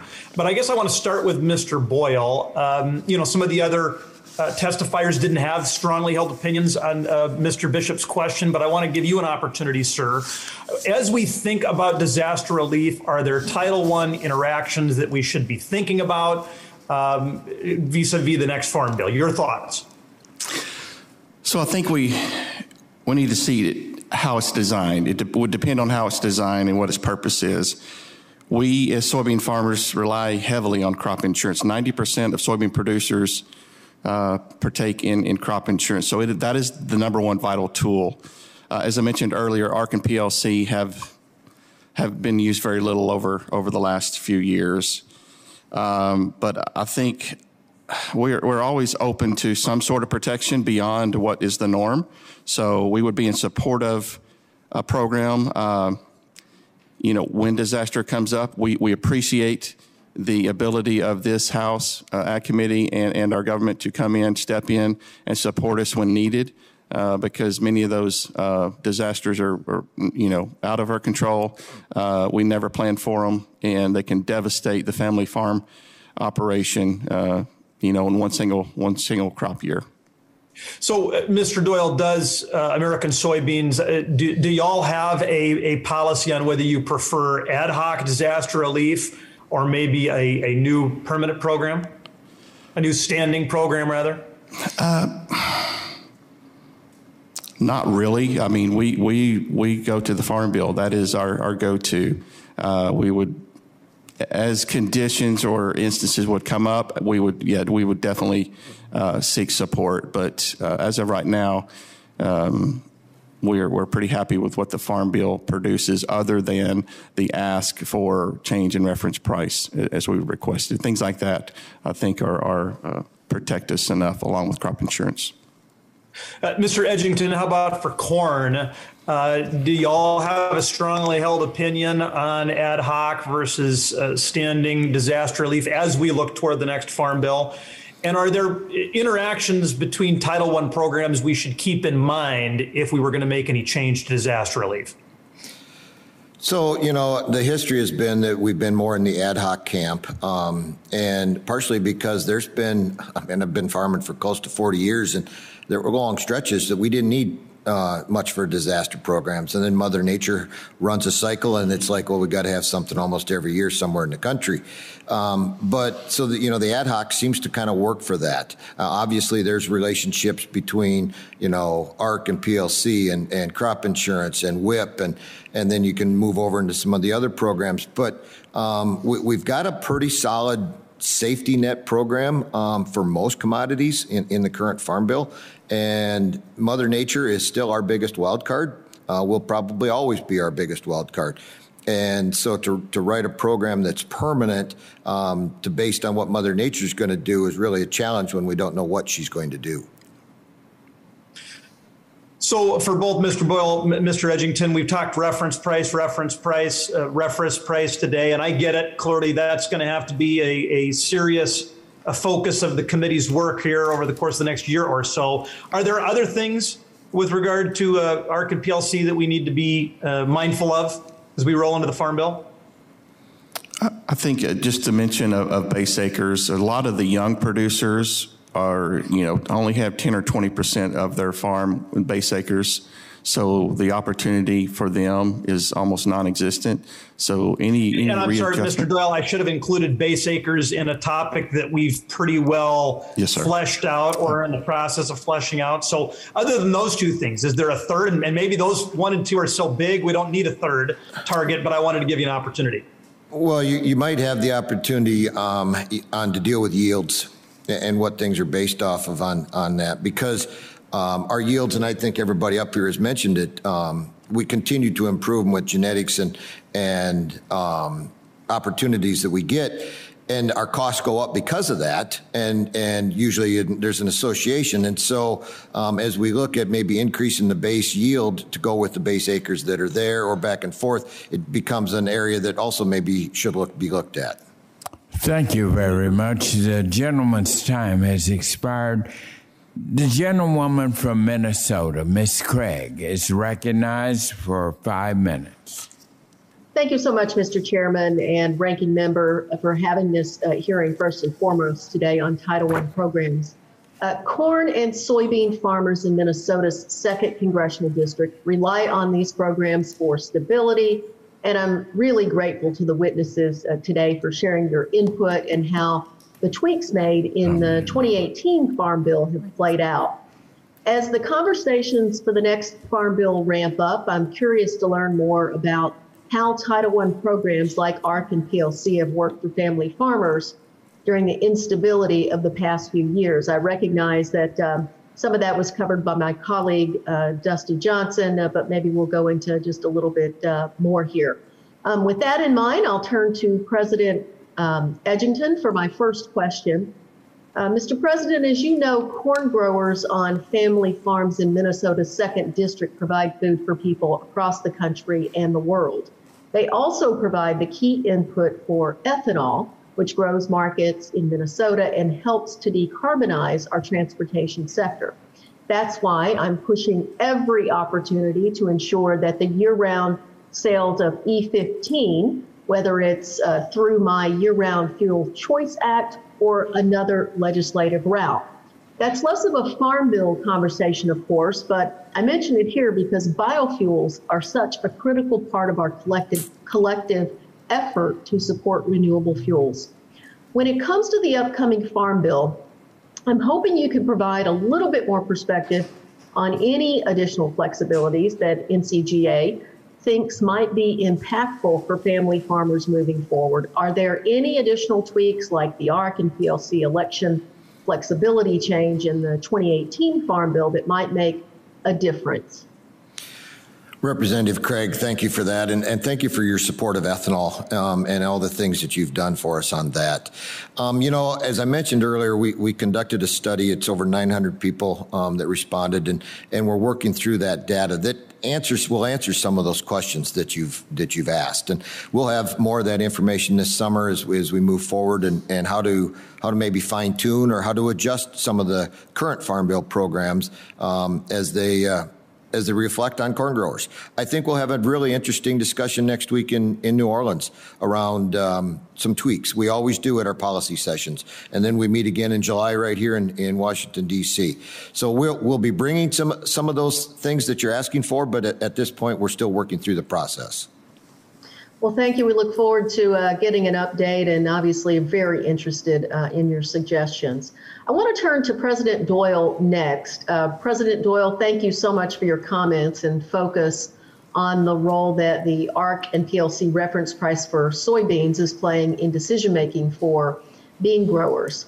The fact that the last time a PLC payment was triggered for soybeans was 2005 indicates a lack of responsiveness in the program, especially when some soybean farmers experienced negative margins for their crops during the 2018 and 2019 trade wars. With that in mind, can you speak to what ASA thinks might make sense for a reasonable reference price? It's, you know, soybean prices are driven by supply and demand, and right now the prices are good, driven by demand. The safety net, PLC or ARC, it's a safety net. It's what we go to when times are bad.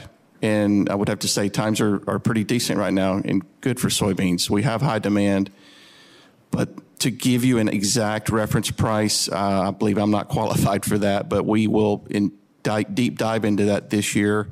As I mentioned earlier, Purdue set a break-even price around $11. You know, somewhere near that may be where we need to be. We have, I think, sufficient data coming in. We'll continue to have talks with our state affiliates, and we need all of that data to come in along with with buyers and see what long-term demand and supply will be, and hopefully we can shed some light on what would be a more fair and safe reference price for soybeans. Thank you so much, Mr. Doyle. Let me just ask real quick, any other Farm Bill updates you'd like the committee to consider? I think for soybeans, Minnesota is one of the strongest on crush. Any support of oil and renewable fuel standard would be beneficial to our industry. Awesome. With that, Mr. Chairman, I yield back. Thank you. The gentlelady from Louisiana, Ms. Letlow, is now recognized for 5 minutes. Thank you, Chairman Scott and Ranking Member Thompson, for holding this very important hearing to review the key commodity support programs authorized by the Farm Bill. And I just have to say, I love seeing so many women in agriculture witnesses. As many of you know, agriculture is the backbone of my district and is one of the largest economic forces for the area. From rice to cotton to soybeans to sugar, all which are represented here today, my district has been blessed with the fertile soil to grow just about anything. In fact, according to the USDA Census of Agriculture, my district alone accounts for 49% of total agriculture sales in the state.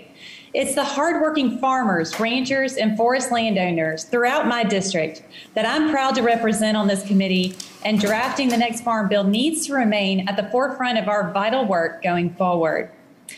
Ms. James, in your testimony, you mentioned the study I requested of Texas A&M University's Agricultural and Food Policy Center to determine the economic impact of higher fertilizer prices on its representative farms.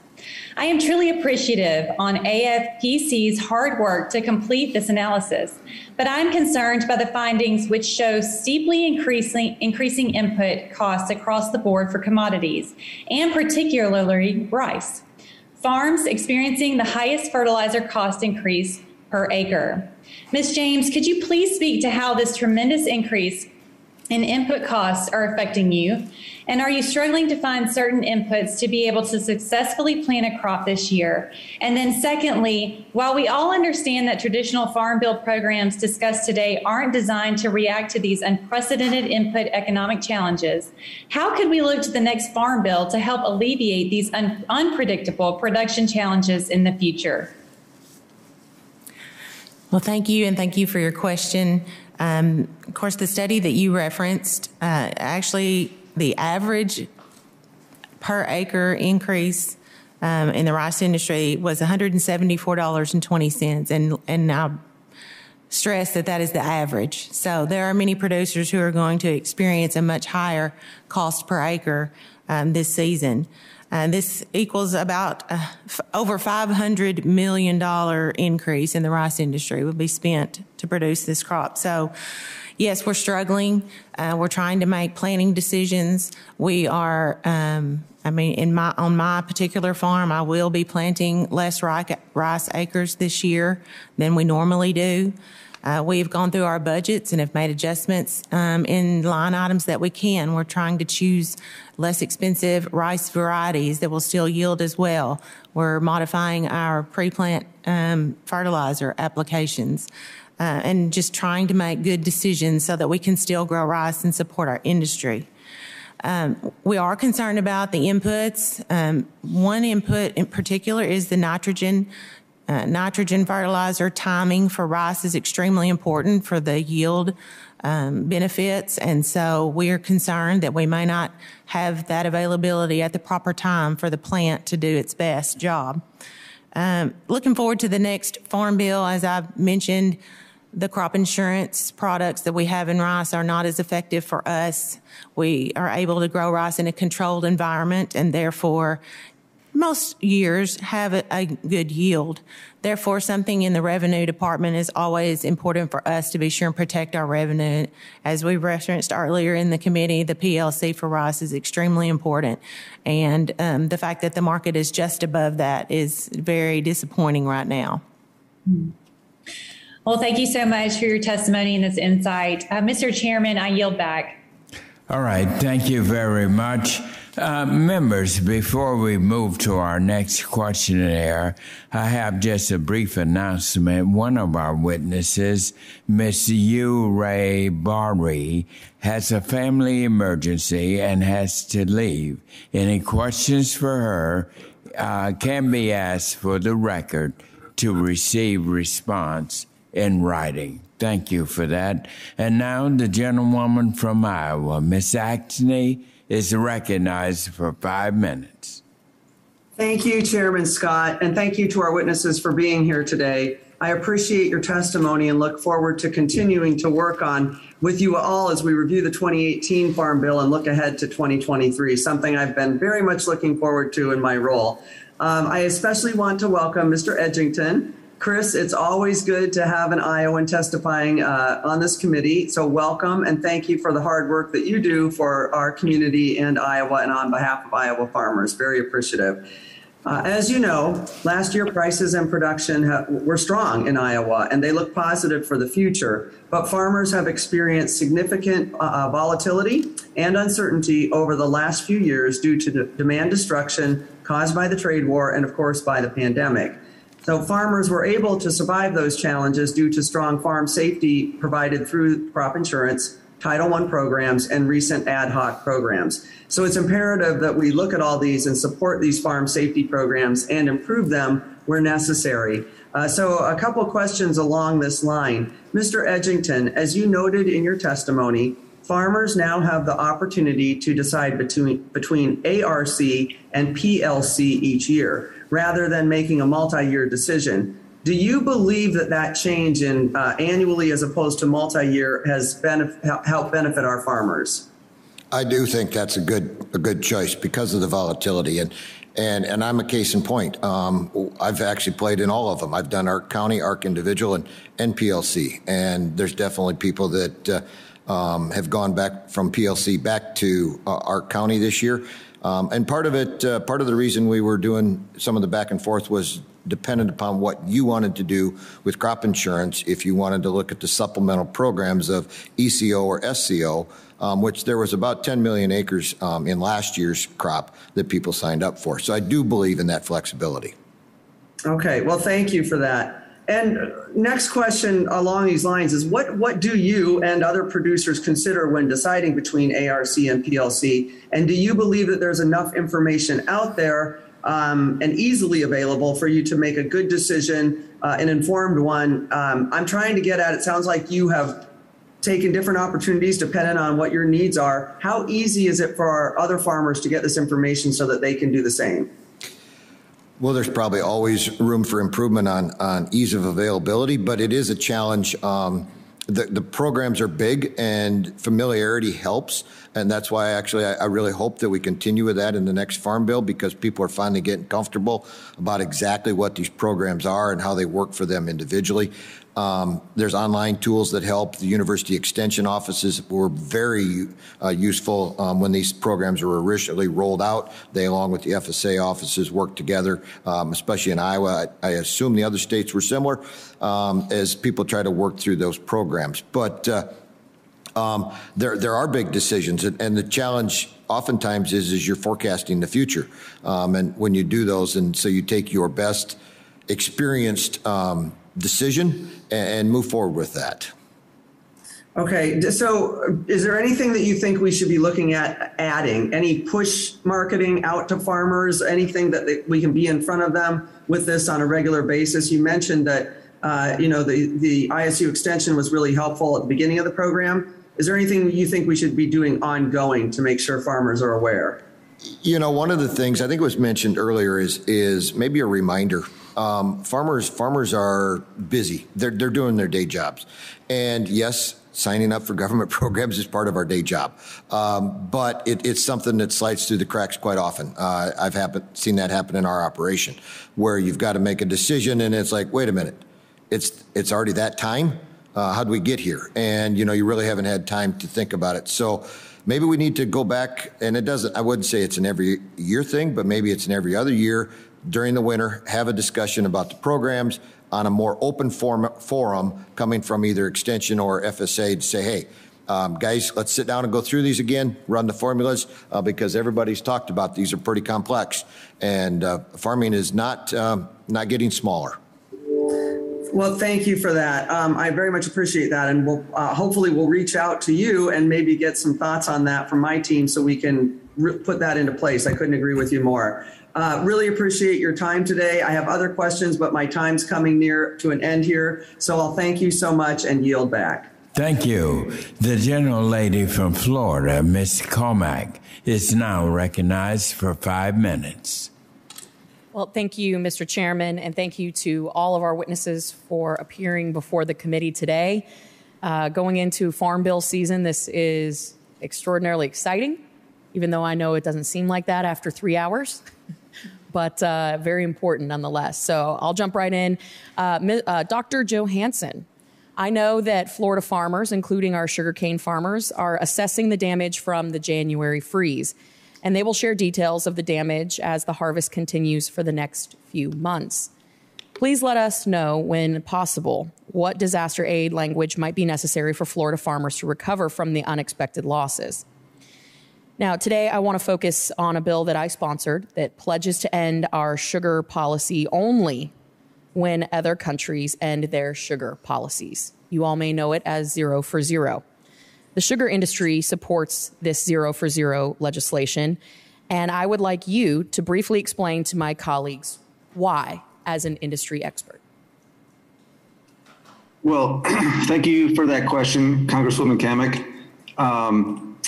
As you point out, over 100 countries produce sugar, and their governments are deeply involved in these industries, providing either high subsidies, tariffs, or non-tariff trade barriers to protect them.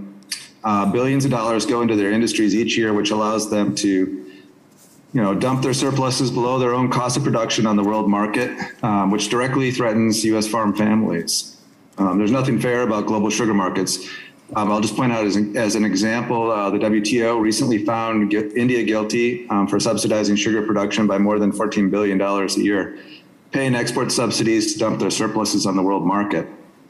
The U.S. sugar policy is a response to that high and rising foreign subsidies, which are a core cause of predatory trade practices in the global market.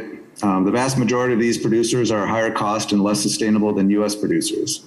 Our sugar policy is a comprehensive response to these unfair trade practices. And if they stop these practices, as you point out, and let our farmers compete in a fair, competitive marketplace, we would not need a program.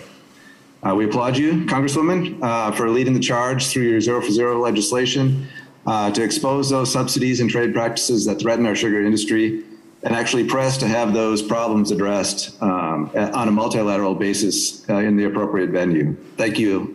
Thank you for the question. Well, and thank you. And when you put it like that, I just don't know how any of my colleagues would argue against the Zero for Zero legislation. So thank you for that. And just so we're very clear, have you seen any evidence of foreign nations cutting back on their sugar subsidy programs? Yes or no? That would be no, and in fact, the other direction. Perfect.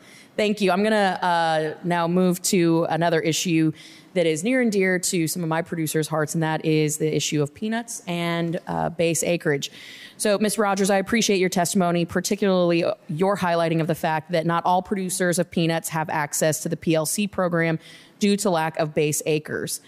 My district, my state, has a particularly unique situation in this regard. So as you know, many peanut producers in Florida have faced challenges with the current base acreage arrangements. Given the changing economics growers are experiencing, particularly the rising costs of inputs, do you think that taking a look at a potentially voluntary update to base acres across commodities could have a positive impact on the bottom line for producers, including those peanut producers currently without access to the PLC? Thank you, Congresswoman. We are definitely looking at that. Our peanut leaders, they've been meeting with many growers in Florida to talk with them about the issues and how it could be addressed. And definitely updating base is an option. We're looking at that, plus many other options as well. We've got our economists looking at it and coming up with the cost of that would be to update the base and the cost of other options as well. And we sure hope that we can work with your team and this committee to come up with an option that would work for those growers as well as the rest of the growers. Thank you. And do you believe that if we were to move forward with a base update, that would incentivize and encourage young farmers to enter the industry? I think that's possible. We definitely need to do what we can to help farmers, and whatever we come up with, whatever option we come up with to be able to help the ones without base will definitely help the young farmers. Excellent. Well, I appreciate your commentary, and thank you again to all our witnesses for before the committee today. With that, Mr. Chairman, I yield back the remainder of my time. Thank you. The gentlewoman from Connecticut, Ms. Hayes, who is also the chair of the Subcommittee on Nutrition Oversight and Department Operations, is now recognized for 5 minutes. Thank you, Mr. Chairman, and thank you for having this very important hearing. Title I subsidies, along with non-Farm Bill assistance programs, are a critical economic safety net for the farmers in my district that can access them. Between 1995 and 2020, 3 farms in my district received commodity payments totaling $4.1 million. Compared with some of the other regions represented on this committee, that's pennies. And while these programs are based on acreage, it is still concerning to me that our smallest farms, those that have the tightest profit margins and least assets to fall back on, may be benefiting less than large corporate farms and the largest family farms. That disparity is even more concerning when you consider the increased input prices we have seen over the past year. Many of your testimonies mention these concerns and the negative impact they are having across the agricultural sector. That strain is multiplied tenfold for a small family farm. The largest Title I payments to farms in my district were agricultural risk coverage payments for corn. So, Mr. Eddington, as president of the National Corn Growers Association, can you provide some insight on how those payments function for the smallest farmers? So, it's a function of the process and acres and yield. And so you've got a formula that is designed, and it's based off of acres and yield. And yeah, there are fluctuations. There's no question from large farms to small farms. And unfortunately, I don't know a real good way around that. If you speak with Secretary Vilsack, he will talk about what percentage of us farmers actually get a living based off of only crop production, and it's not very many. And while people say that large family farms are a challenge, I live in part of a large family farm, and when you break it out on an individual basis, we're not that many acres per producer inside of our operation, and so it's always something to be looked at. But it's currently a function of acres and yield. Do you think that it's equitable between small family farmers like those in my district and some of the larger corn producers? So, when you're questioning about equitable, are you saying on a per acre basis or in the total dollars going to the operation? Because if you take 2 operations and one's got 150 acres of corn and one's got 1,000 acres of corn, but their base acres and their yield are the same, on a per acre basis, they will be very equivalent. On an overall operation, there will be a difference. So it's a challenge as to how you look at it and what area you're after. Got it. Thank you. In your testimony, you talked about how the USDA should continue to find more ways to reduce the reporting burden on producers.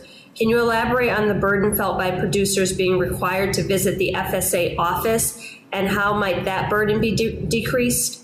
Well, one of the ways we talked about was how you handle crop insurance and reporting to the RMA as well as reporting to the FSA. In a lot of cases, it's a dual process, and there should be a way to streamline that. Now, I'm fully in favor of using the USDA acres because they are the most accurate out there. If you use farmer technology numbers, there is some variance. RMA, in my area at least, uses FSA numbers because they know that's the most accurate. But there should be a way that it could be a one-stop. Either I'm going to go visit the FSA office and RMA gets those numbers, or I'm going to go visit my RMA agent if he's closer, and FSA gets those numbers. I think there's an area we could get some efficiency improvements. Thank you. I think we've heard the same thing across multiple programs. And lastly, for whomever on the panel would like to weigh in, I've heard a lot from people in my district regarding input prices and the increased cost of fertilizer. While this is very concerning in the immediate term, there may be other conservation practices that could mitigate the need for fertilizer long term. Specifically, planting cover crops may also improve the nutrients in soils that are available for crop production, potentially reducing farmers' dependence on chemical fertilizers. From your perspective, did higher fertilizer prices lead farmers to plant more acres with cover crops over this last winter?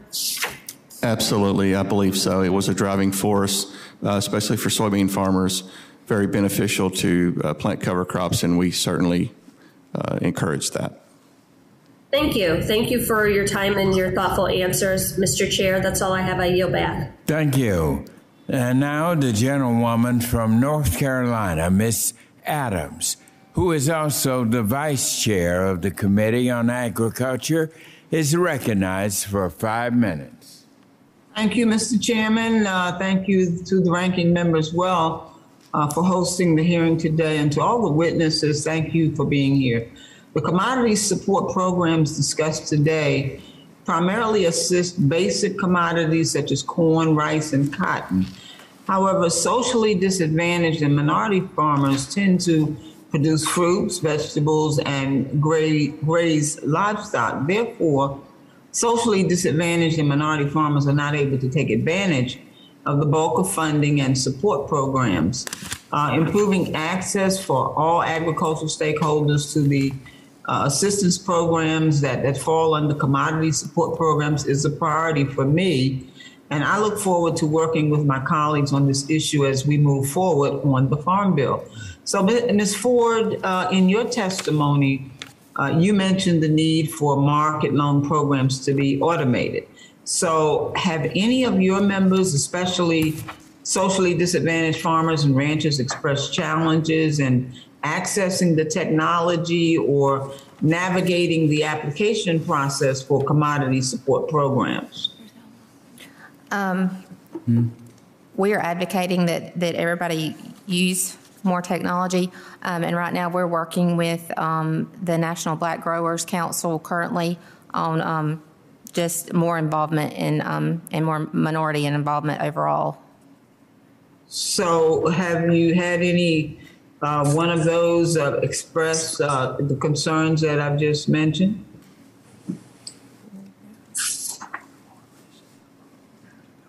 Ms. Ford? Yes, ma'am. The program automation has been a problem because of government shutdowns due to COVID. So what have you asked USDA to do to better support the socially disadvantaged and minority growers? Have you had a conversation with them about it?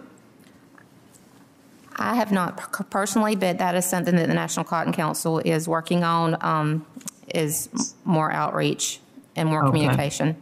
All right. Mr.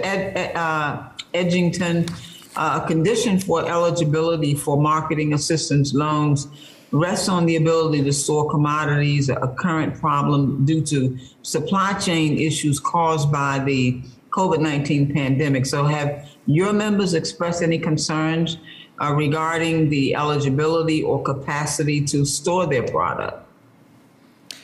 You know, storing corn is maybe a little different than others because we work in such a large volume. And our infrastructure for corn has been pretty solid.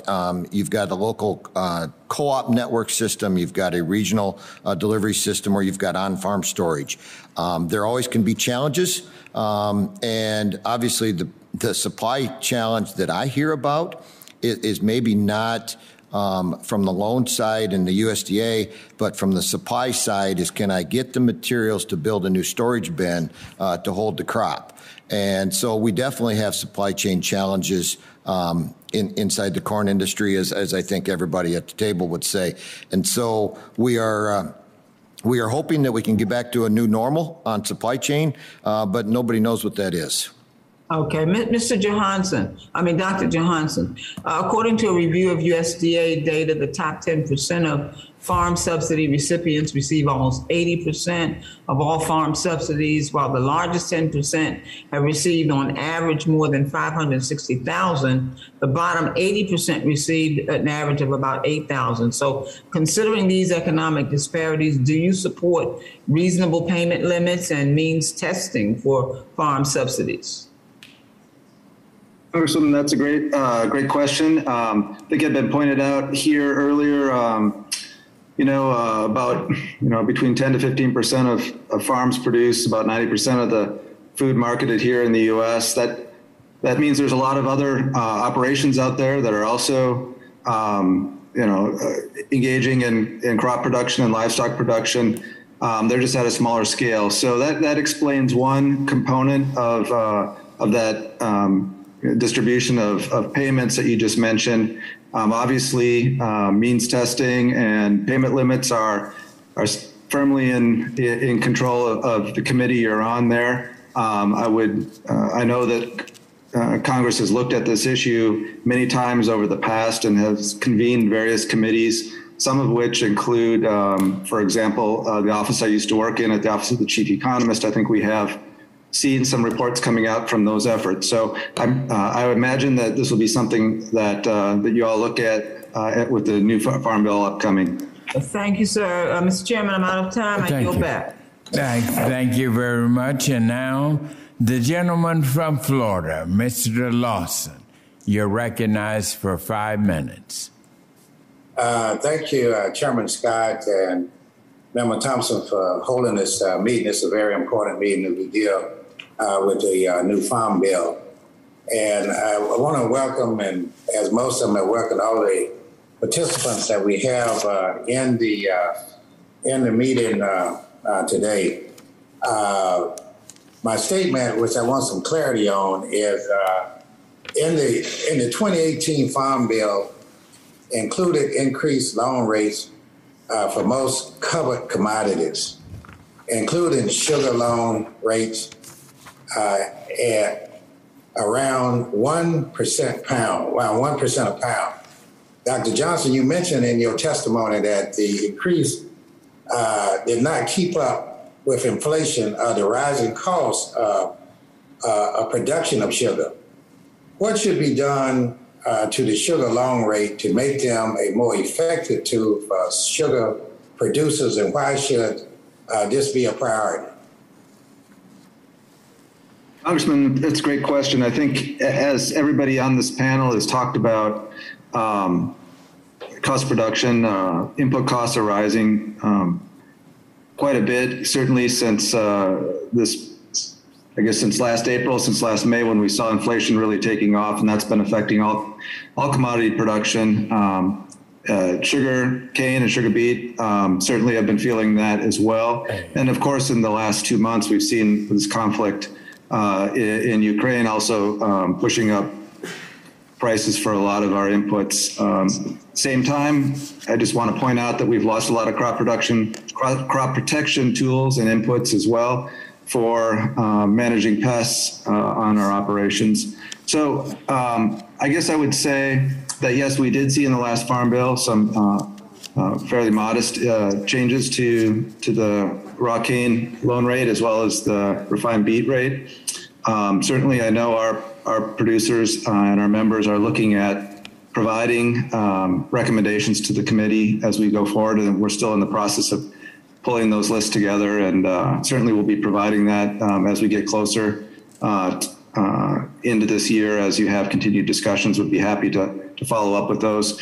But I think what I mentioned in my testimony was that it's clear that the loan rate is not matching current cost of production. Current input costs have been going up.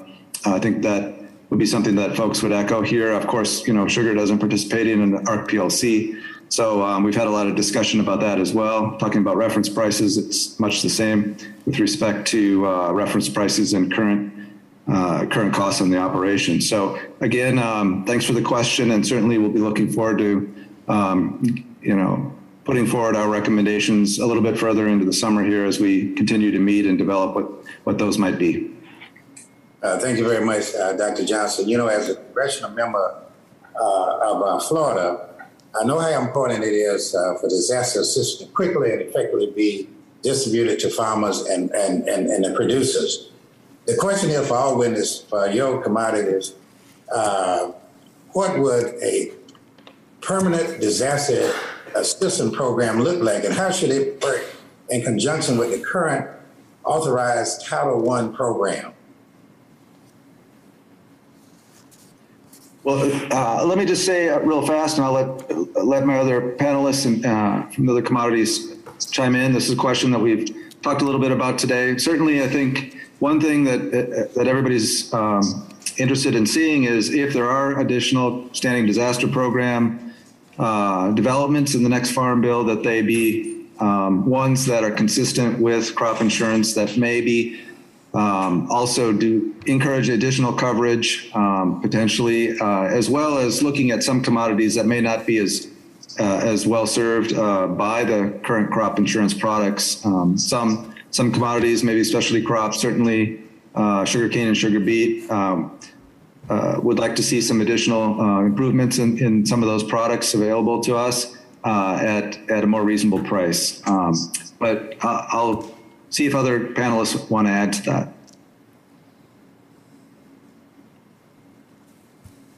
Any?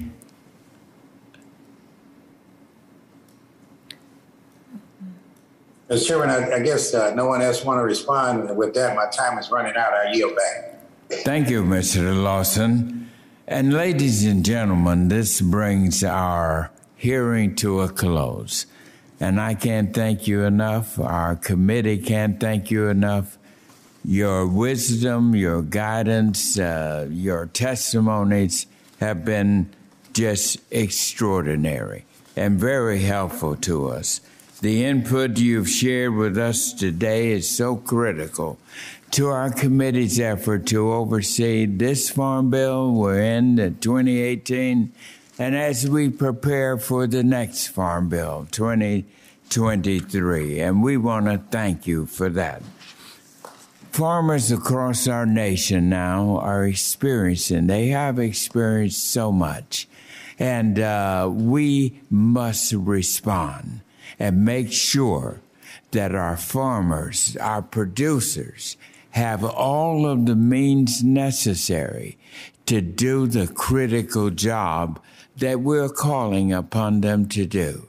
Our food supply is critical not only to us, but the entire world.